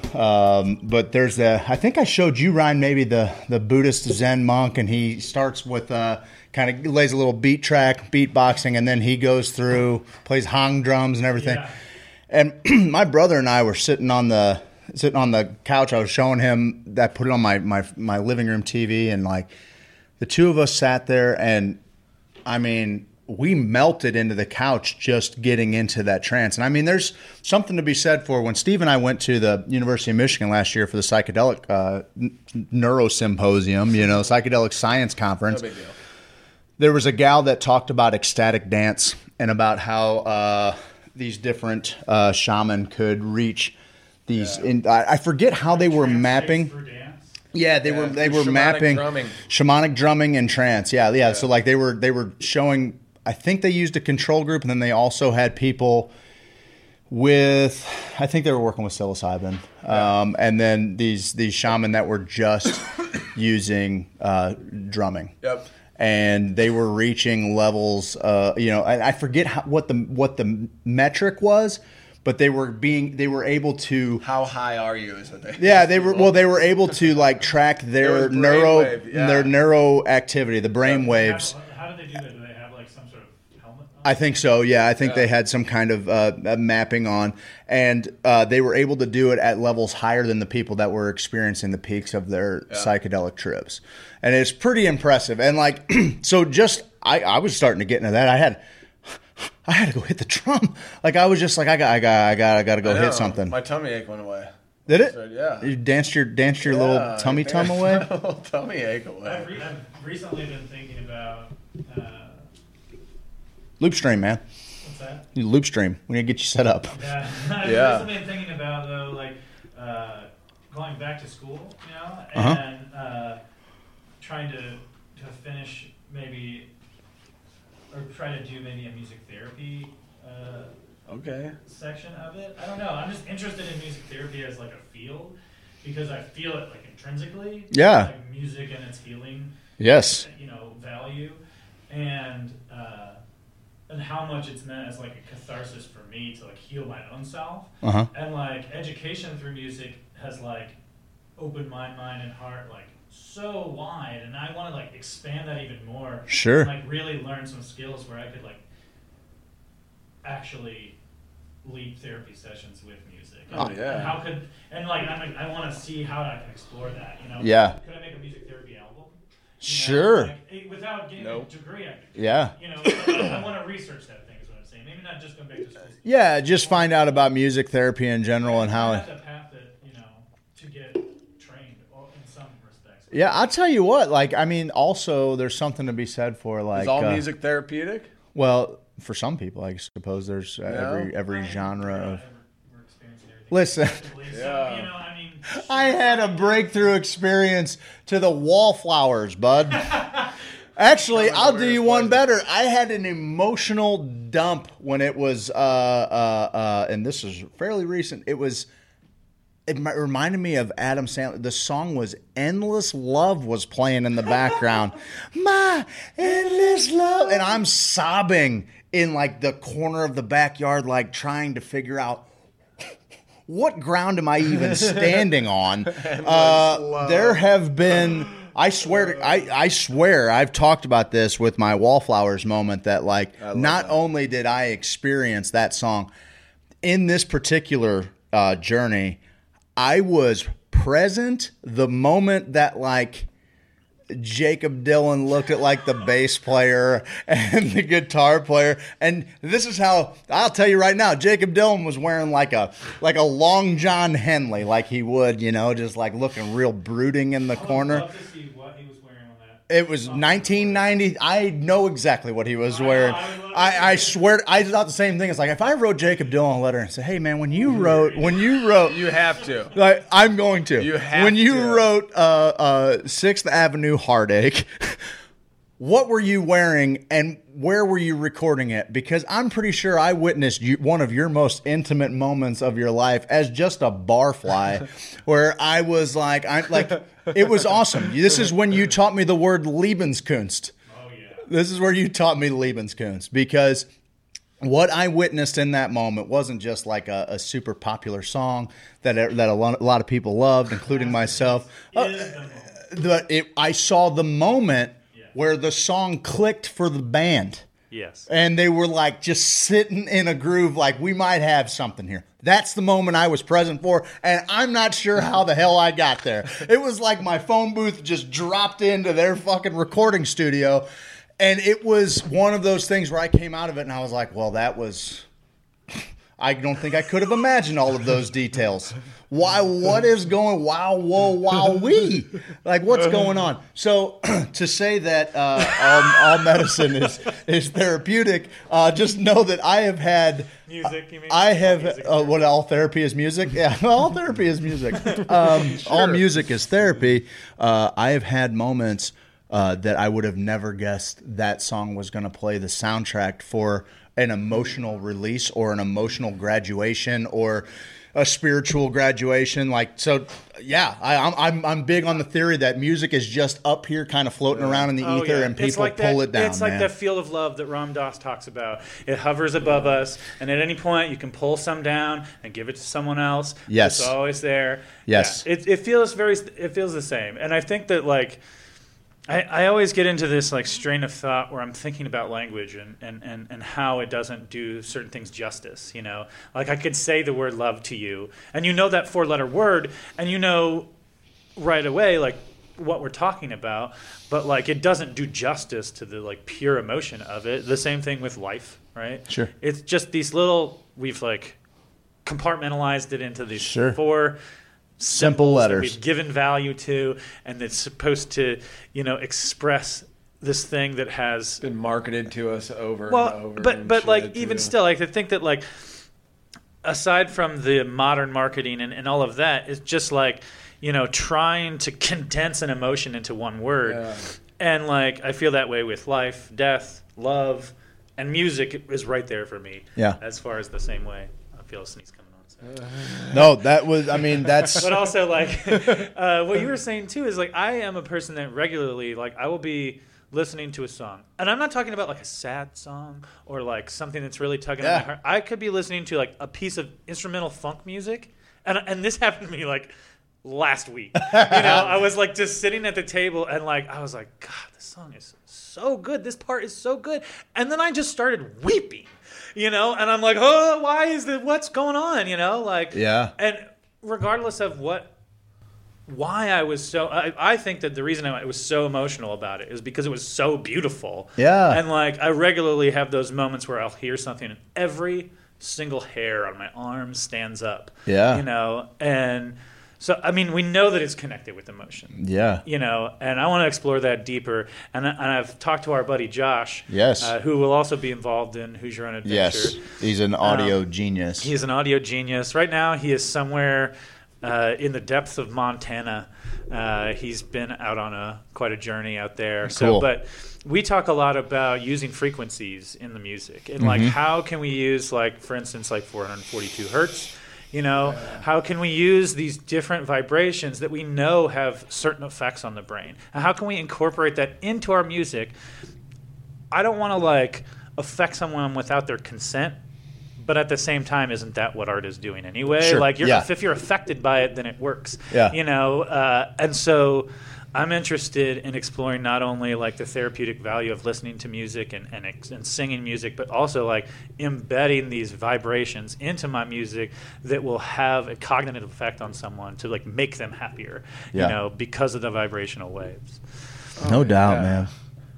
I remember on, I remember crying at Desperado one time. Like, fucking Desperado got you, dude? Yeah, dude, it just happens like that. I was like, damn. I was like, man, That is such a great song. I know, That is it a hit me brilliant one day. I Yeah. didn't even think it. No doubt. No, music is just, I remember Sacha Baron Cohen asking Trump, like, this is like 30 years ago. And he's like, what's the most, as Ali G, he's like, what's the most important thing on earth? That's a terrible Ali G, but. Yeah, whatever. I got what you're saying. and he's like, besides ice cream or something like that. And Trump was like, music immediately. Like, music's probably. And I was like, oh shit, that's a pretty good answer. Yeah, but Like, also, like, I don't think Trump could give you a single artist that, like, Yeah, he right. No, wants to it was listen just to. a weird thing. That Yeah, well, I think remember that's when I was a interesting that he kid probably that- acknowledges that. And look, this I'm not isn't trying to make turning- this political. This isn't about Trump in any way, shape, or form, other than like I just don't see him sitting down and listening to an album. He ain't got that kind of time. Oh, I could see him sitting down. What's he listening sitting to down Jewel. to? Jewel, like Randy, like your dude. stepdad, Yes, Randy. gets all the, yeah. No way. Foolish He's games. First off, Foolish games. He's a man of taste. It would be Natalie Merchant. Oh. Natalie Merchant's great. She's all right. Tiger Lily is one of my favorite Does she albums of sing, the 90s. Somebody thank you for it. Fuck yeah, What she was that does. song that? That was No, it right there. the Na, worst na, na, song. na, na, na, na, na, na, That's na, one na, that exactly na, like you're na. talking about, like your wallflower Na, story. na, na, na. It happened. I watched that song reduce Ryan to tears. I've seen it, and me, all of us. I've It's seen a it. jam. It's a jam, dude. She wrote jams. Carnival has one of the sickest little bass I'm still going lines, to take dude. Jewel over Natalie Merchant all day, even though that's. Man. They got some jams. I get it. I like Jewel. Jewel I like Jewel. lives- She's a Dude, that was one of my kilter. well, I remember She's getting a that as one of my kilter. first CDs Yeah. that I got for Christmas, like the year that I got a Discman. My parents were like, "We got you a bunch of young people CDs. Here's Jewel Pieces of Me, Dude, here's which is a Alanis great Morissette's album. Jagged Little Pill. Jagged Little Pill Oh, was that a was- banger, dude. Here's Spice World. You were Right, my here's- sister. What's that? My sister had those exact albums, and I'm like, Like, I in that hate order. these I albums. feel like they went to Sam Goody or whatever. Sure, and then they whatever were was like, on what do the young people popular- like? well, they had a- and they're like, boy, They or had a girl? most popular rack, Yeah, like they had right that in the rack beginning, the right? front. Yes, no doubt. My sister though would listen to those when she went to sleep, and I'm like, this is so dumb. I think about that. I think a lot about like when people are like, "What are the first CDs you got?" You know, and when I think about the ones my parents I could tell got you me, mine. I love it. Well, because the first one I bought myself was Weird Al Yankovic, "Dare to Be Stupid." Nice. Right, but like my parents got me Jewel, Alanis Morissette, Spice Girls, Michael Bolton again coming up. Yeah. Elvis's Greatest Hits. I didn't like that. How can we be lovers if we can't be friends? Oh, yeah, that was the Jam, real had a banger, little- bud. Had a little something to it. I remember I lost. What Living was on a your Prayer. first CD? The you remember? first CD I ever bought myself. What was the first ones you? I saved up for like an Elvis tape one time. Beatles Anthology was my Yeah, my I saved big up one for an that I remember, Elvis but- one. Fools Rush In actually was a song on it that ended up You just becoming wanted my to hear it. wedding Yeah. song later Yeah, in life. there you go. But yeah, no, I remember I was gifted a lot of CDs. I Me guess my too. first ones, and Yeah. I remember Living on a Prayer, the single. Aerosmith? Oh, I'm sorry, Bon Jovi? And I lost that tape, and I was like, Mom, where the fuck is it, man? I'm like, You were broken up over Bon Jovi. I cried. Dude, I got gifted. I won a CD player like in kindergarten. Yeah. For selling candy bars. Look at at my you school. Oh, go. but I Look was at me and you. Dale Prosser. we hawked some candy bars back in the day. It was always us 1 and 2 getting the top prizes and whatnot. Because your parents So would I take had, them damn places. right, my mom barging into Yeah, 3 bars, yeah, dude. Set yeah, that thing on the end of the bar, a bunch of drunks signing up Yeah, for it. I had a nice little racket. Yeah, you hustled All your I had ass to do was I had to go around the neighborhood myself, go get some. My mom was like, if you do that, I'll bring it to work for you. Like, all right, cool. Right on. Always got the cool shit. Desperado. Why don't you come to? Oh, I'm sorry. I started the wrong piece. That's okay. We can't hear it, so. You better I'm running fences so long now. You've been out. This is not right. I'm sorry. out riding fences. You're good. You're a hard one.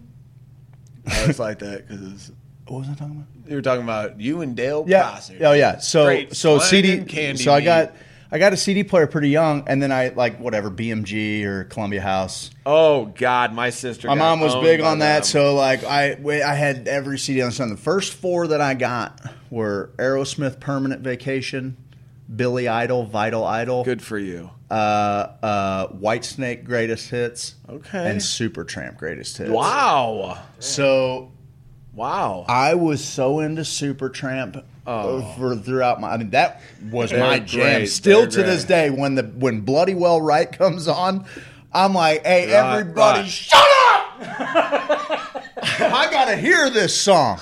That's how I'm at with Supertramp. Those are my first 4. The first one I remember like asking for and getting. My Uncle Glenn got it for me. It was Soul Asylum Grave Dancers Union. Yeah. I got the That was like Fugees. 91, I was 92. pumped about it. I remember for Christmas I got the Fugees, and I was like, hell yeah, with the Fugees. My parents figured it out.